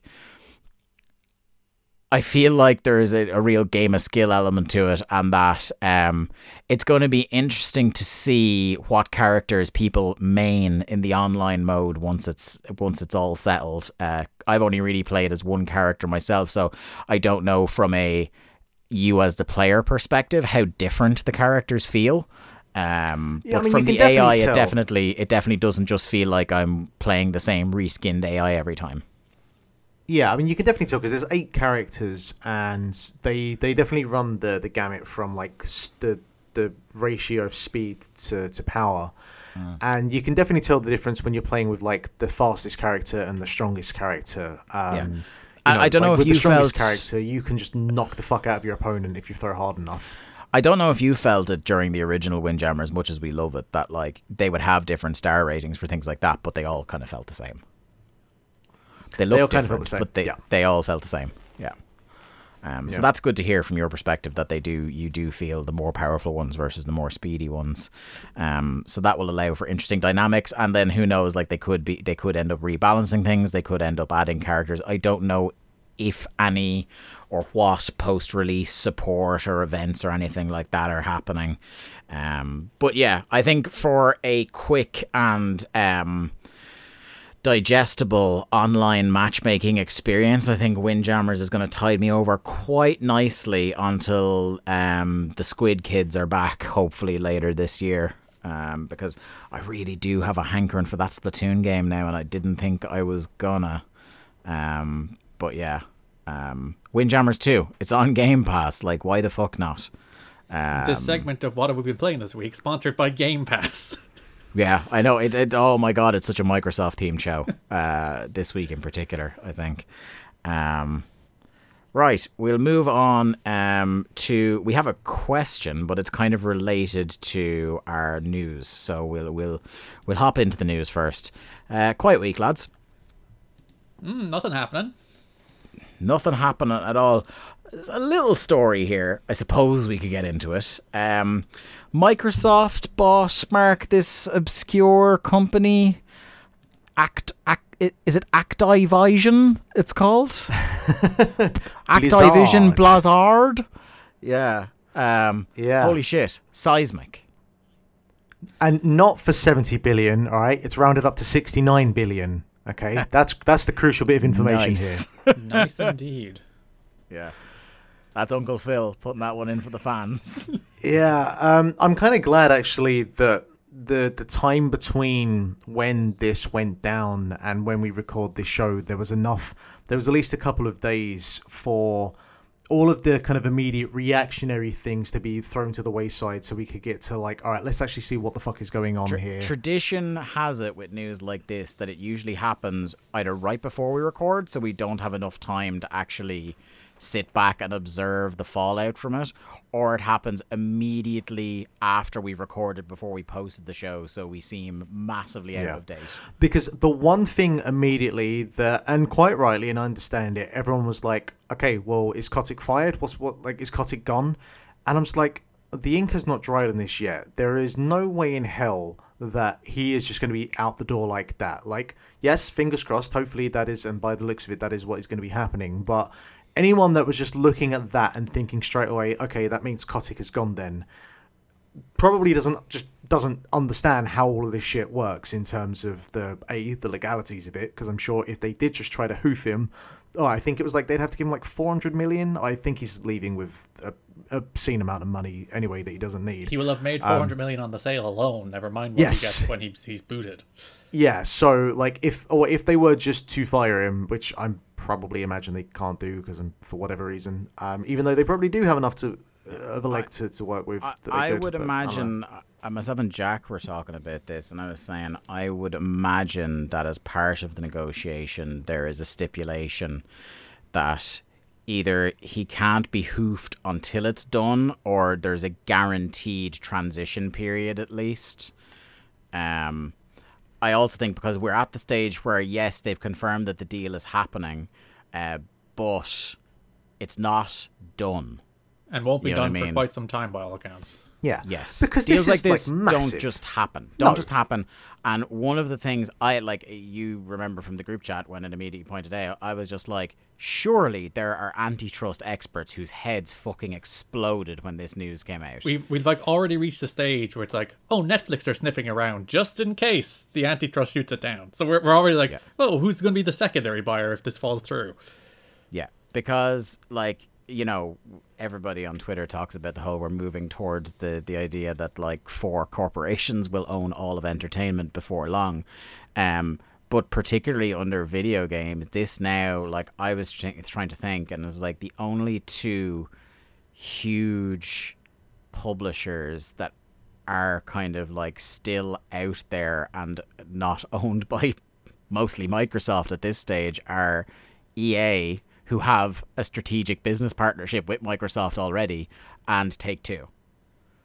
Those are the big 2 that are left on the board. I guess you have like Ubisoft and Capcom, which are... I guess Ubisoft, if you want. I think Ubisoft would be there as well. Like, but at least like the Japanese companies, you do at least, fair enough, they're not on the scale of freaking Activision, but you do at least, you have Konami, you have Sega, you have Capcom, and you have Bandai Namco. So at least there's like there's still some life over in Japan. And I guess Squaresoft as well. There are those ones that like you said. Oh, Squeenix, Squeenix, of course. Yeah. In terms of scale, there's that step down, but in terms of like the monolithic, like because Activision Blizzard is just it's a juggernaut. Enormous, like it's a $69 billion purchase. Well, you know, it's no, massive. but that's the thing. It's not a $69 billion purchase because I think the stock price for them, I think they paid like 45%, like a markup on whatever like they're actually worth. So Microsoft went way above the asking price. They bought it for 95 a share, and I think it's somewhere in the 60s at the moment. Yeah. So because the thing with this is like, okay, how much of this acquisition is Kotick realizing like, look, my position is untenable, and I got to do something about this, and I want to leave with as much money as I can get.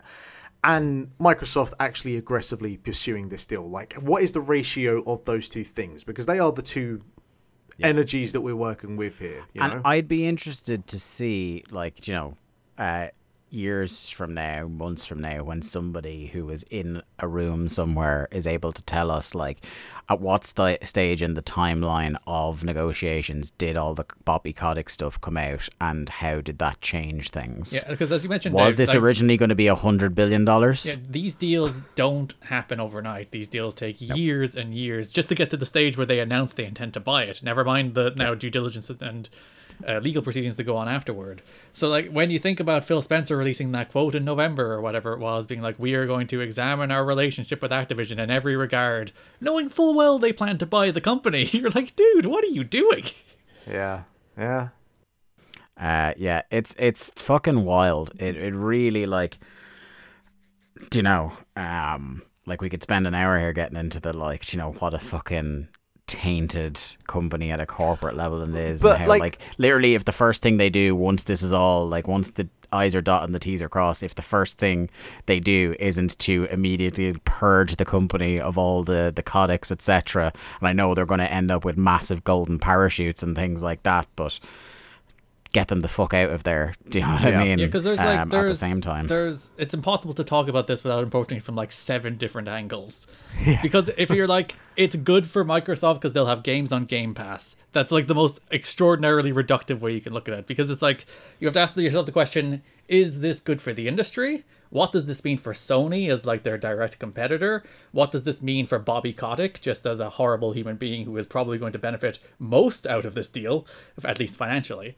And then, like, what does this mean for the Activision Blizzard employees who have gone through a horrid time very publicly in the last year? What does this mean for Xbox? What does this mean for Game Pass? And then Nintendo operate over there in the corner doing their own thing. And what does this mean for the continuing lawsuits as well? Yeah, because there's like so many layers that, as I said, it feels reductive to be like, well, you know, the Xbox will get Call of Duty. Which they will. That's the thing. Because, yeah, you've seen so many people screaming about, like, oh no, does this mean that Call of Duty is going to be a Microsoft or an Xbox exclusive? And yeah, it probably does mean at some point in the future, once all of the current contractual agreements with Sony are done, that probably is going to be the case. I would imagine for the likes of me, you, and Dave, and Jack as well. Maybe not Jack, he does like Warzone. But for us three, I don't think it really matters one way or the other if it's an exclusive or not. But it is also like probably the least important thing in the grand scheme of things with everything that's happened with Activision Blizzard over the last and like 2-3 years. There's people who are like, oh, well, this means that Microsoft will let the studios like Toys for Bob or like Raven make games that aren't just Call of Duty anymore. And like, I think that's noble in intent, but like the reason all of those studios were like had that gravitational pull into Call of Duty is because it took that many people to make Call of Duty every year. So if Microsoft still want to make Call of Duty, they'll either have to hire a lot more people or completely restructure all of those studios underneath them. Well, I gotta be honest. It's not like Microsoft have never outsourced work to you know, other parts of the world for cheap now, to get that kind of shit done. I think an interesting thing to look at is to see what's happened with Bethesda since that went down a year or so ago. And Bethesda seemed to have most of the autonomy they had beforehand. Now, one of the key differences in here is that Bethesda has certainly done more to earn and not being watched like hawks and torn apart at a corporate level than... not to say that Bethesda doesn't have its own problems with, you know, crunch, etc., but that's a much like smaller operation. It's not small, but it's small. It's definitely small. Like everything is fucking pittance compared to something like an Activision Blizzard. Somebody had when the antitrust thing came up, it was interesting. One of the replies I got when I tweeted about it, and one of the things I had seen other people tweet out was they wondered if the antitrust.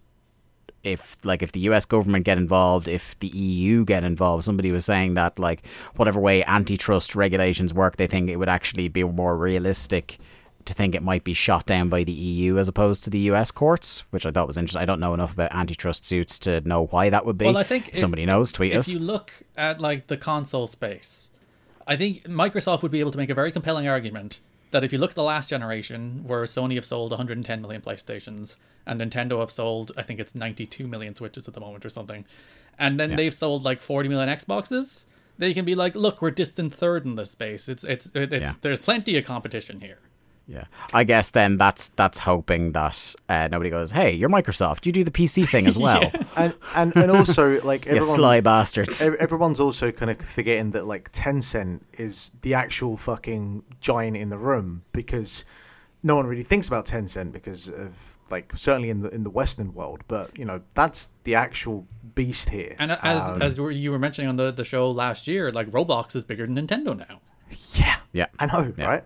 And again, but Nintendo doesn't give a fuck. They're just like, we'll put an Animal Crossing game out. Yeah, like the one thing this does not affect is Nintendo, because like, it really Nintendo will doesn't. just keep on going as Nintendo. One of the interesting things that I was saying I saw in the replies and in various tweets was they wondered if the EU or the US really stick in the ground about this being an antitrust violation, would they be tempted to try and spin off Blizzard, just acquire Activision, sell off the assets that they now can't operate themselves, or do that with some of the constituent studios that make up Activision and or Blizzard, Or, just cut loose? The third one, King, of course, because it's funny. People call it Activision Blizzard. The name of the company is Activision It's Blizzard Activision. King, because it's three mega mergers now being bought up into a now mega merger on top of it. Yeah. And it's crazy. 'cause And you remember when Square did their big corporate restructuring a few years ago, and they cut IO loose. yeah, Like this stuff just happens sometimes, you know, for various reasons, whether it's antitrust or financials or whatever. You'll see studios or elements of the company being spun off, wound down, or what have you, or the EA model of work with a studio, buy a studio, shut down a studio. Their classic bit. it's interesting, like, because you talk about the three studios there, and it is interesting that I would imagine King makes a shitload of money because it is in the mobile gaming space, but you know, it's not a thing that, as far as I'm aware, Phil Spencer has ever kind of mentioned about, hey, you know, we're actively looking at mobile games and what we can do in that space. So it's kind of, on the one hand, you'd think, well, hey, they probably do want to do something with that, but it's not in the kind of grander like Xbox vision. So it's kind of like, you can see why they would get rid of it and why they would keep it. So yeah, I have no idea.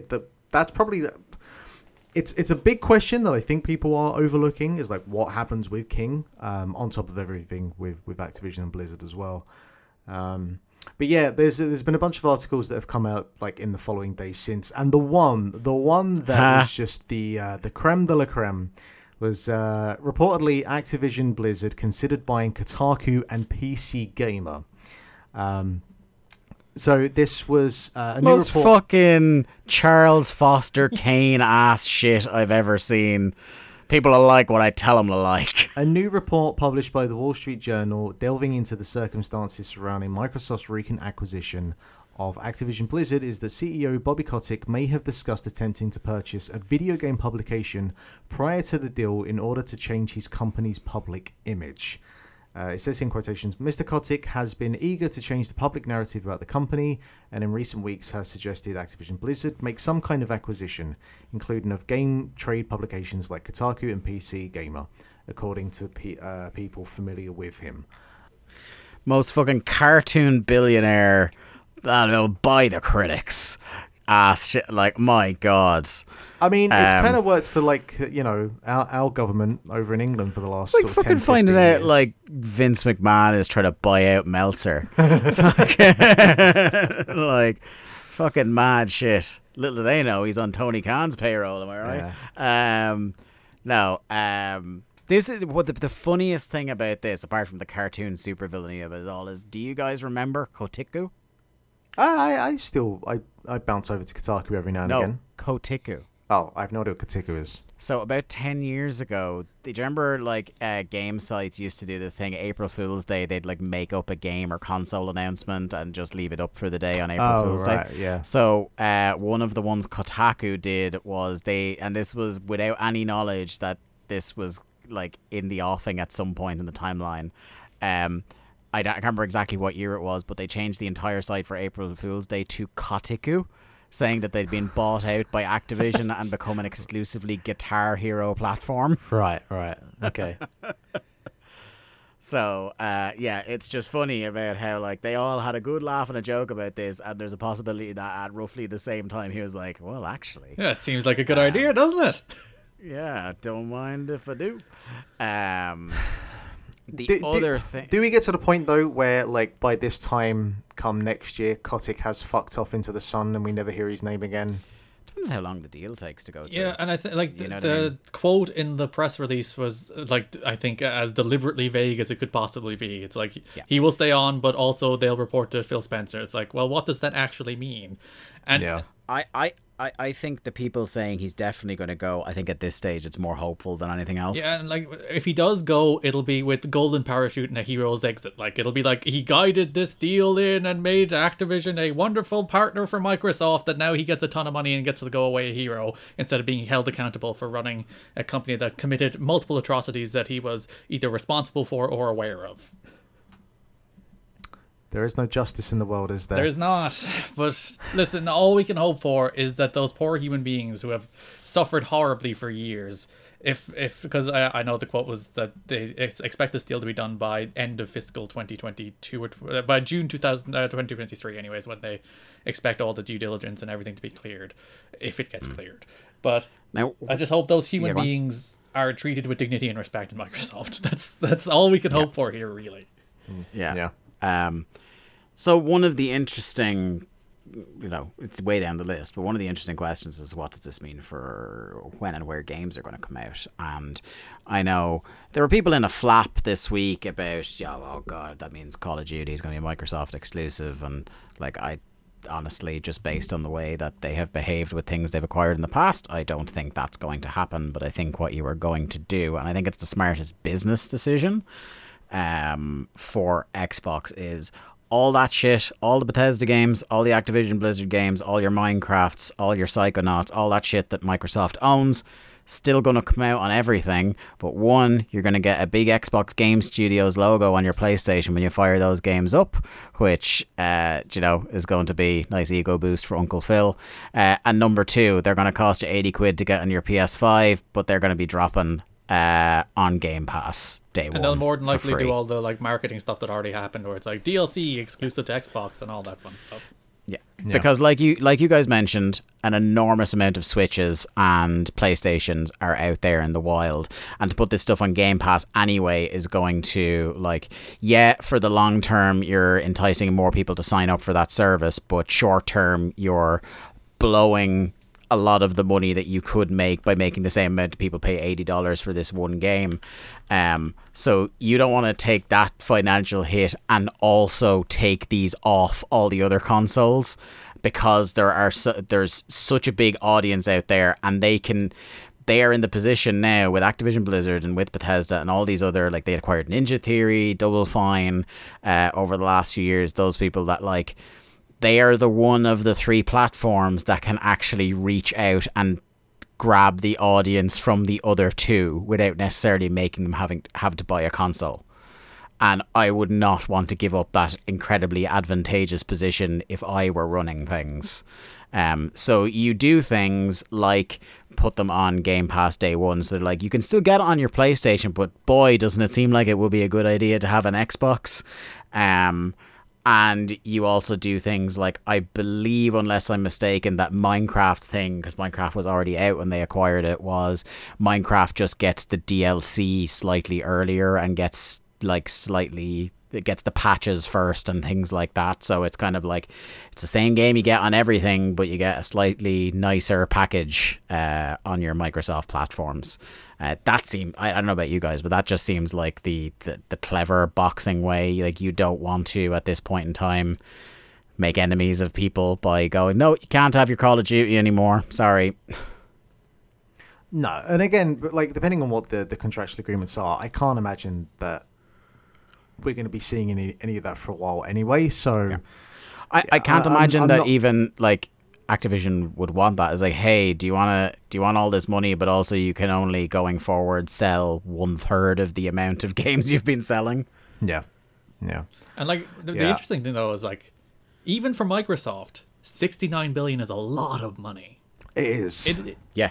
Well, somebody said this during the week, Art. I'm sure you saw the tweet that God, it's funny how much we thought it was a ridiculous amount of money when Disney bought Marvel and Star Wars for $4 billion each, and now it looks like fucking pocket change. That was my tweet, in fact, Dave Ryan.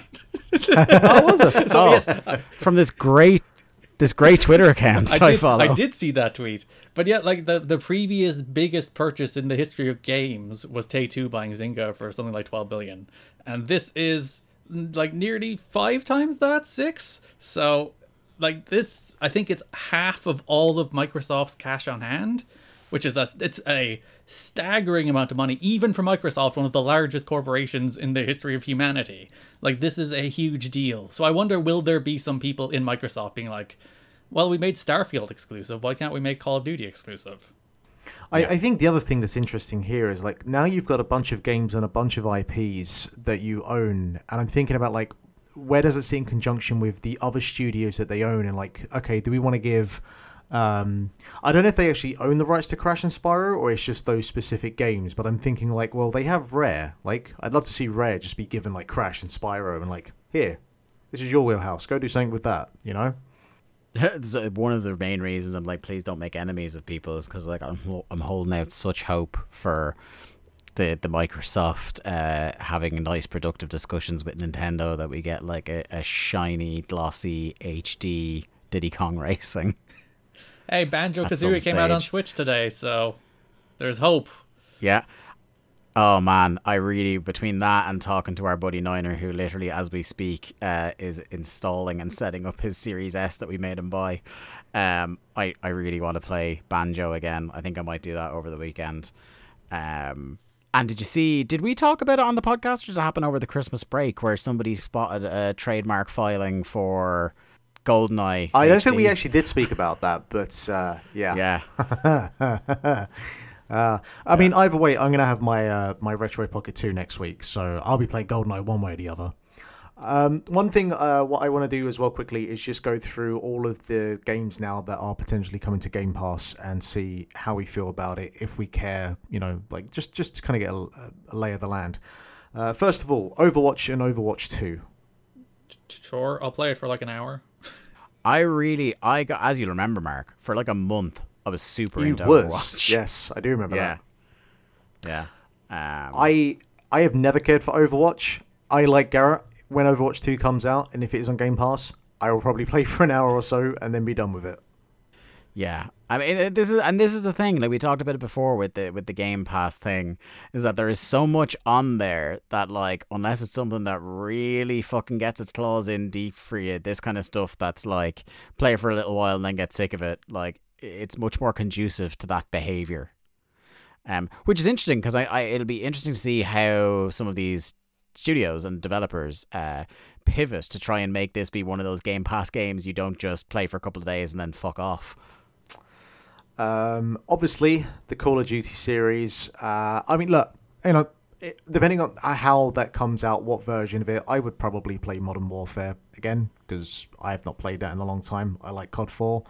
I can't say I'm particularly enthralled to play any of the others, but there's a lot of people out there that will want to look forward to playing them. So, you know, good for them, I guess. I wonder, will they do the things like the smart delivery stuff where it's like you can just download the Modern Warfare campaign. You don't need to touch the multiplayer. If they dig that would be nice. That would be really nice. Yeah. Though I don't know what the servers are. I mean, what? How many Call of Duty games are there at the moment that have some form of multiplayer running?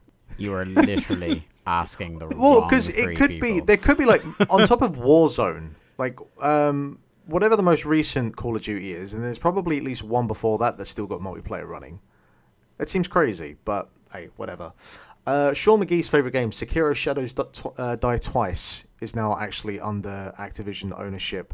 I would definitely download that for an hour, die a lot, and then never play it again, from what Sean and Garrett were saying last week about it. It's very mean. It's a mean game. How? Because I still haven't gotten to that part on the podcast, but just as a whistle stop tour, Garrett, in the ranking of mean Soulsborne games, it's the meanest. Where is it? It's far, because you can grind out the rest of them. You know, you can just go kill the tiny enemies where everything kills you in this game. I'm like, no, just never. Oh, that's a shame, because like it's the one that maybe, with the exception of Bloodborne, I'm the most aesthetically like, ooh, maybe I will get this. Bloodborne is the best of them. Crash Bandicoot 4, the Insane Trilogy, and the Crash Team Racing Nitro Fueled remake. I own them all on 2 systems already. So. I don't own any of them. I actually said last year that I was going to definitely get to Crash 4, but I didn't get to it because I don't like that the Insane trilogy because they fucked up the physics, and I just didn't want to go near any of the modern ones. But I definitely would play the Crash Team Racing remake on Game Pass. That's an easy download for me, if nothing else. Diablo 2 Resurrected, and Diablo 3. Do you know, I've never played a minute of Diablo. I was gonna say Diablo's got like, it's one of those that like, it's not like universal, but like that Diablo fan base is bigger than you'd think, and definitely like that'll be a nice little earner for them. Like, because those people who are into Diablo play that game for years and they spend money on it. I'm told that PS4 port of Diablo 3 was actually really fucking good. But again, I'm not a Diablo I played guy. like 20 minutes of it on Switch, like I do all games. Is there any game you've not played 20 minutes of? So last week I was updating my Switch because I do a thing where I do a little purge at like every few months where I'm like, all right, I'll either update this game with an intent to play it or I'll delete it. And it ended up being like 80 games I think I needed to update. That I was like, maybe I'll get to it at some stage. And about another 30 I purged that I'm just like, nah, I'm never going to do it. I got my, speaking of like length of times for playing games, I got my PlayStation Wrapped for 2021, but I always feel bad like because I never tweet it out because like the top two are always last year's FIFA that I was still playing for a bit of that year, and the second place is always the new FIFA that came out in August that I was playing for the rest of the year, because it's the most, like, no matter what, as Mark knows, no matter what I'm playing, is like, oh yeah, I'll play an hour or two of Halo Infinite and then I'll finish off the night with an hour or two of FIFA. So I end up with this like, oh, you play, like my fifth, fourth, third are like, oh, you played 20 hours of this, you played 30 hours of this, you played 40 hours of this, and then it jumps up to you played 260 hours of the new FIFA that's been out since August, and you played 500 hours of the one that came out the year before, and that's not really like, that might be very slightly by only about 10 or 20 hours exaggerating it, but it's definitely like in the 500 and 200 range my FIFA playing this year. Moving on, the Spyro Reignited trilogy. So I own the Switch version of that trilogy, and it sucks. So I would like to play this on a console that can actually run that fucking thing. It's not that bad. It's terrible. The frame rate is appalling on that thing. You can tell how used to horrible ports I am on Switch. And I'm like, it's alright. Honestly, every time now, I'm so tentative about getting a Switch port of something that's on PS5 or Xbox, because Spyro wasn't the first one that burned me, but I think that was the one that really was like, yeah, because I think I remember you saying that you was going to get the GTA trilogy on Switch, and even before reading or knowing anything about that, I was like, that seems like the worst version of that game to get. I bought it on Switch, and I do regret it. I will say, yeah, I do maintain, if it had worked, it would have been an absolute route one. There are games that are objectively better on Switch. Like Nobody Saves the World. That's a Switch-ass Switch game. When that comes to Switch. The switchiest Switch game that ever switched. But, yeah, GTA Trilogy wasn't a good Switch game. Yeah. Tony Hawk's Pro Skater 1 and 2. I would definitely play through that entire game again if it's on Game Pass. No objections.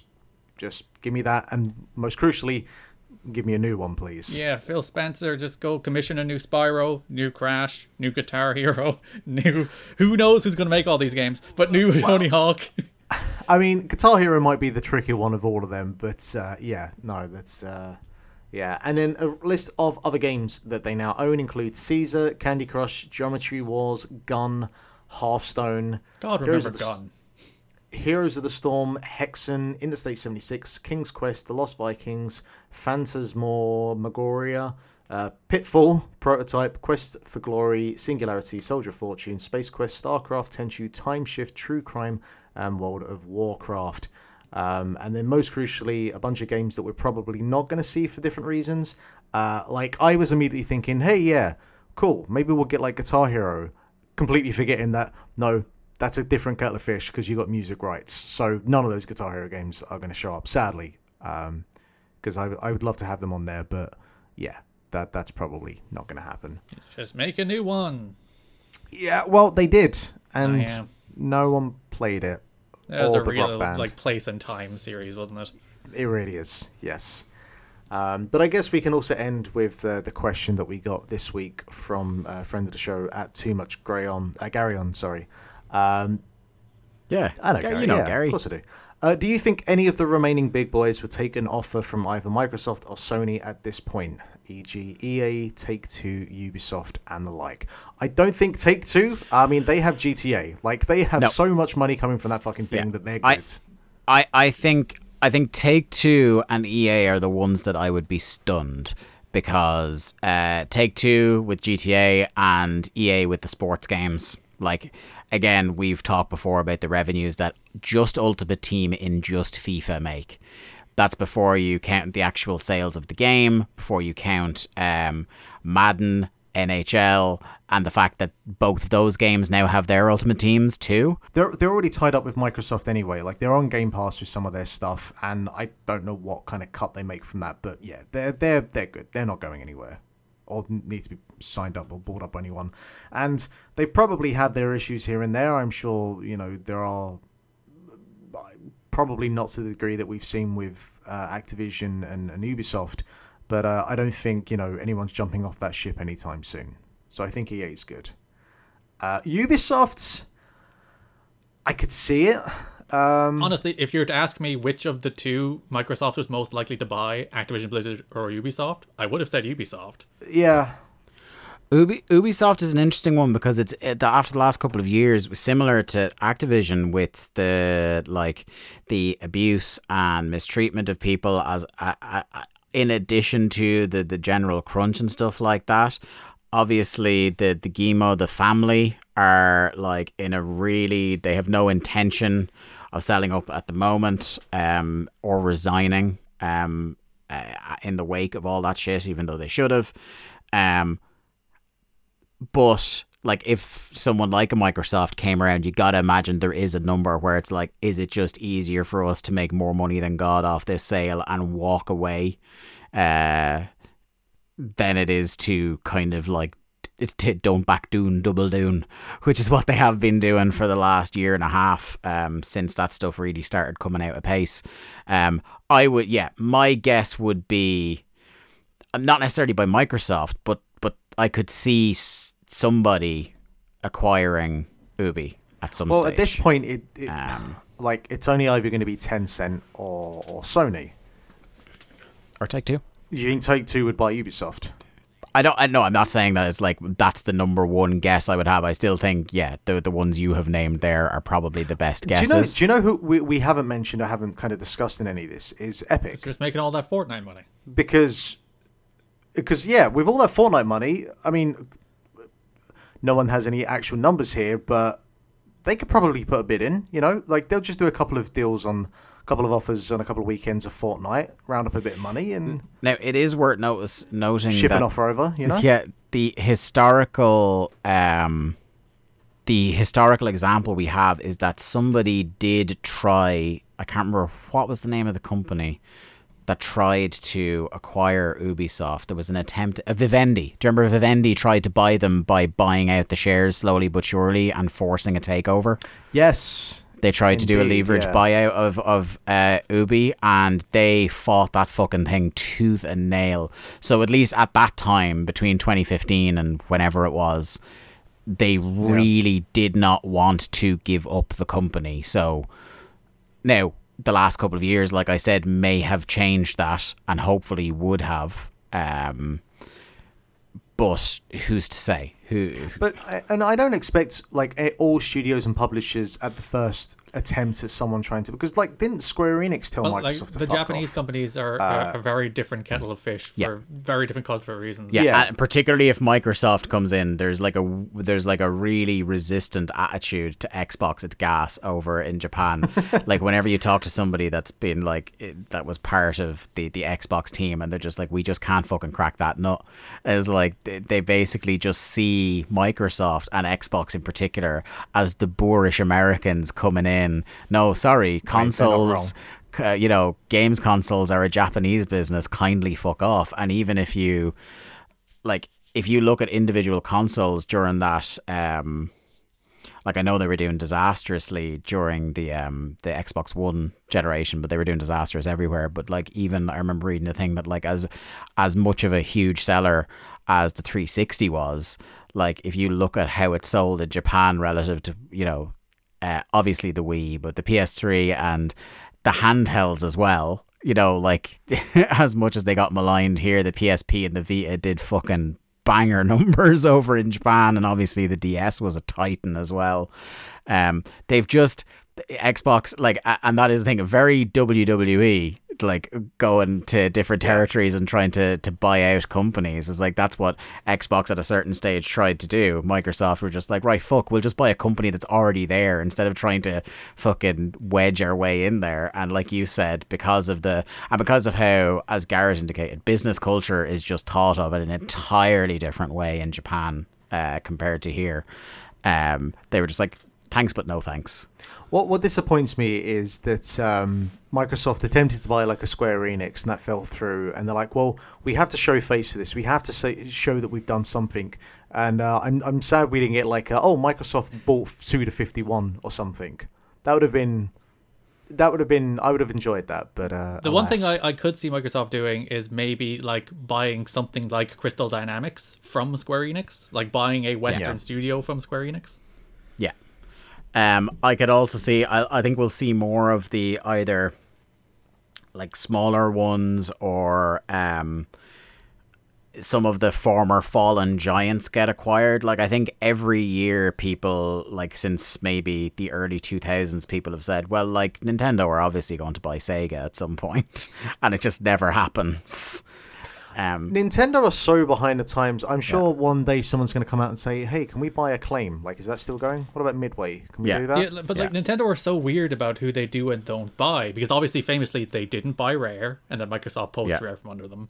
They did buy Retro. They only bought Next Level, who make Luigi's Mansion. I would only imagine because of these companies sniffing around being like, oh well, you know, we don't want that to happen again. Yeah, we do not want to lose this very good, very strong studio under our belt. But like, if you look at the some of the biggest developers in Nintendo are third party. Like when you look at Intelligent Systems and you look at the Kirby developers, HAL, they're both independent. Nintendo don't own those studios. Yeah.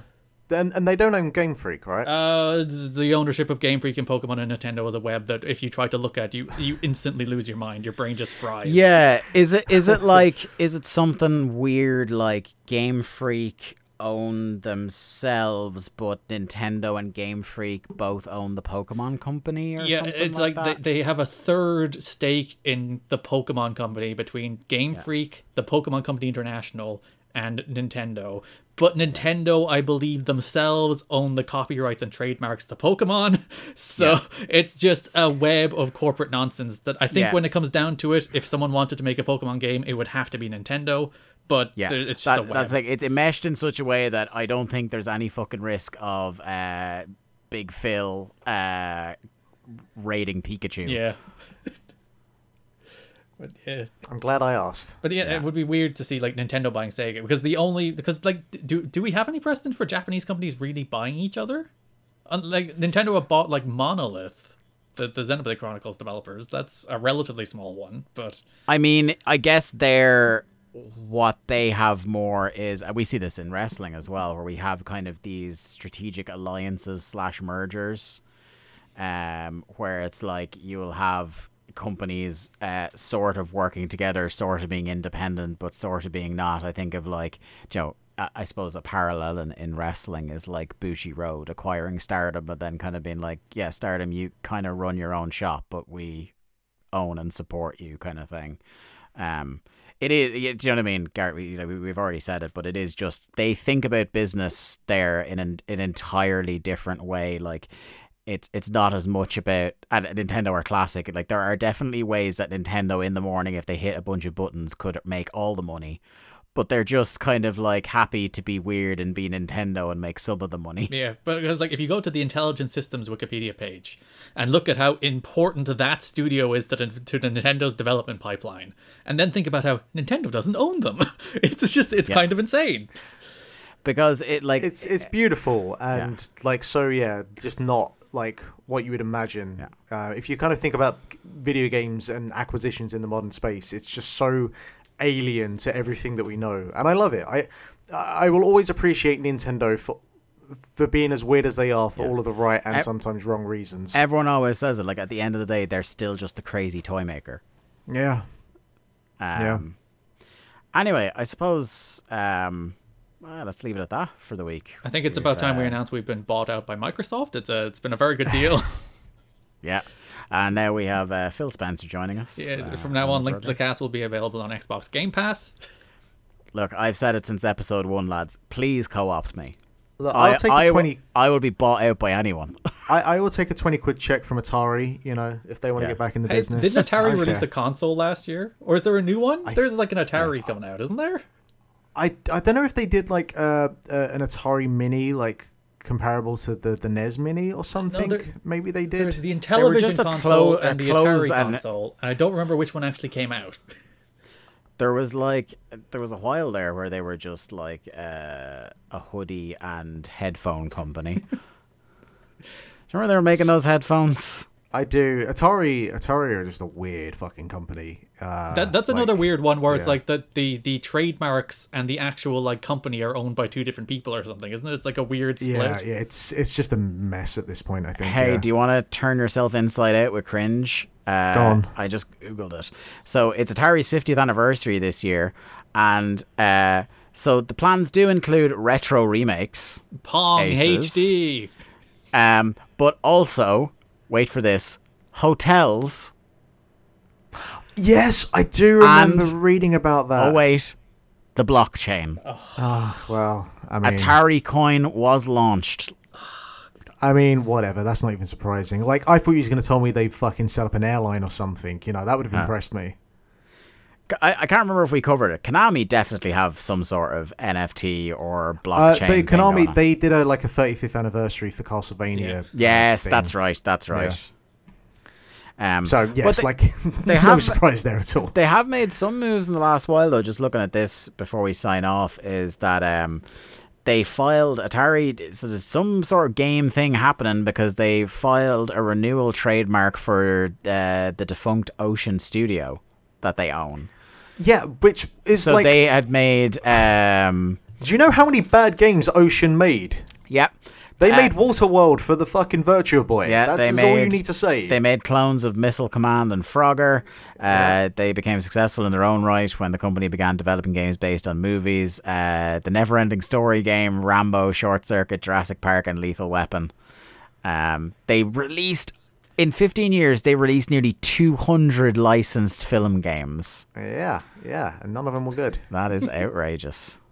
I'm just seeing a screenshot of Slap Fight. Maybe that's why they brought it back, because that's like, is it that Eastern European Slap Fight League that got really popular during lockdown? For about 10 minutes. Yeah.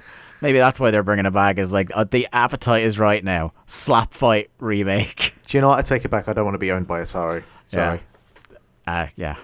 It seems like you only own Atari nowadays. They don't own you. Right. On that note, thanks everybody for listening to another episode of Link to the Cast. At Link to the Cast, where you need to go on Twitter to follow us, to keep up to date with the shows, to chat to us during the week about what you liked on the show, what you'd like us to cover this week. If you would like to throw in a question like Gary did this week, we are more than happy to answer. We love nothing more than hearing the sound of our own voices in the middle of a Friday night as we record. Individually, I'm at the Day to Day. Mark is at Lithium Project. The departed Jack Lazell is at Jack Lazell, and the excellent Twitter account with great opinions about Disney acquisitions is at Garrett Kidney. So good. So good, so on point, so many tweets. Far too many tweets, some would say. Right. Yeah, we will never log off on this podcast. That is one thing, terminally online. Tragically so. Yeah, we'll see you again next week. Good to be back. Good to be looking into 2022. A new season of Link to the Cast. We'll talk to you next week.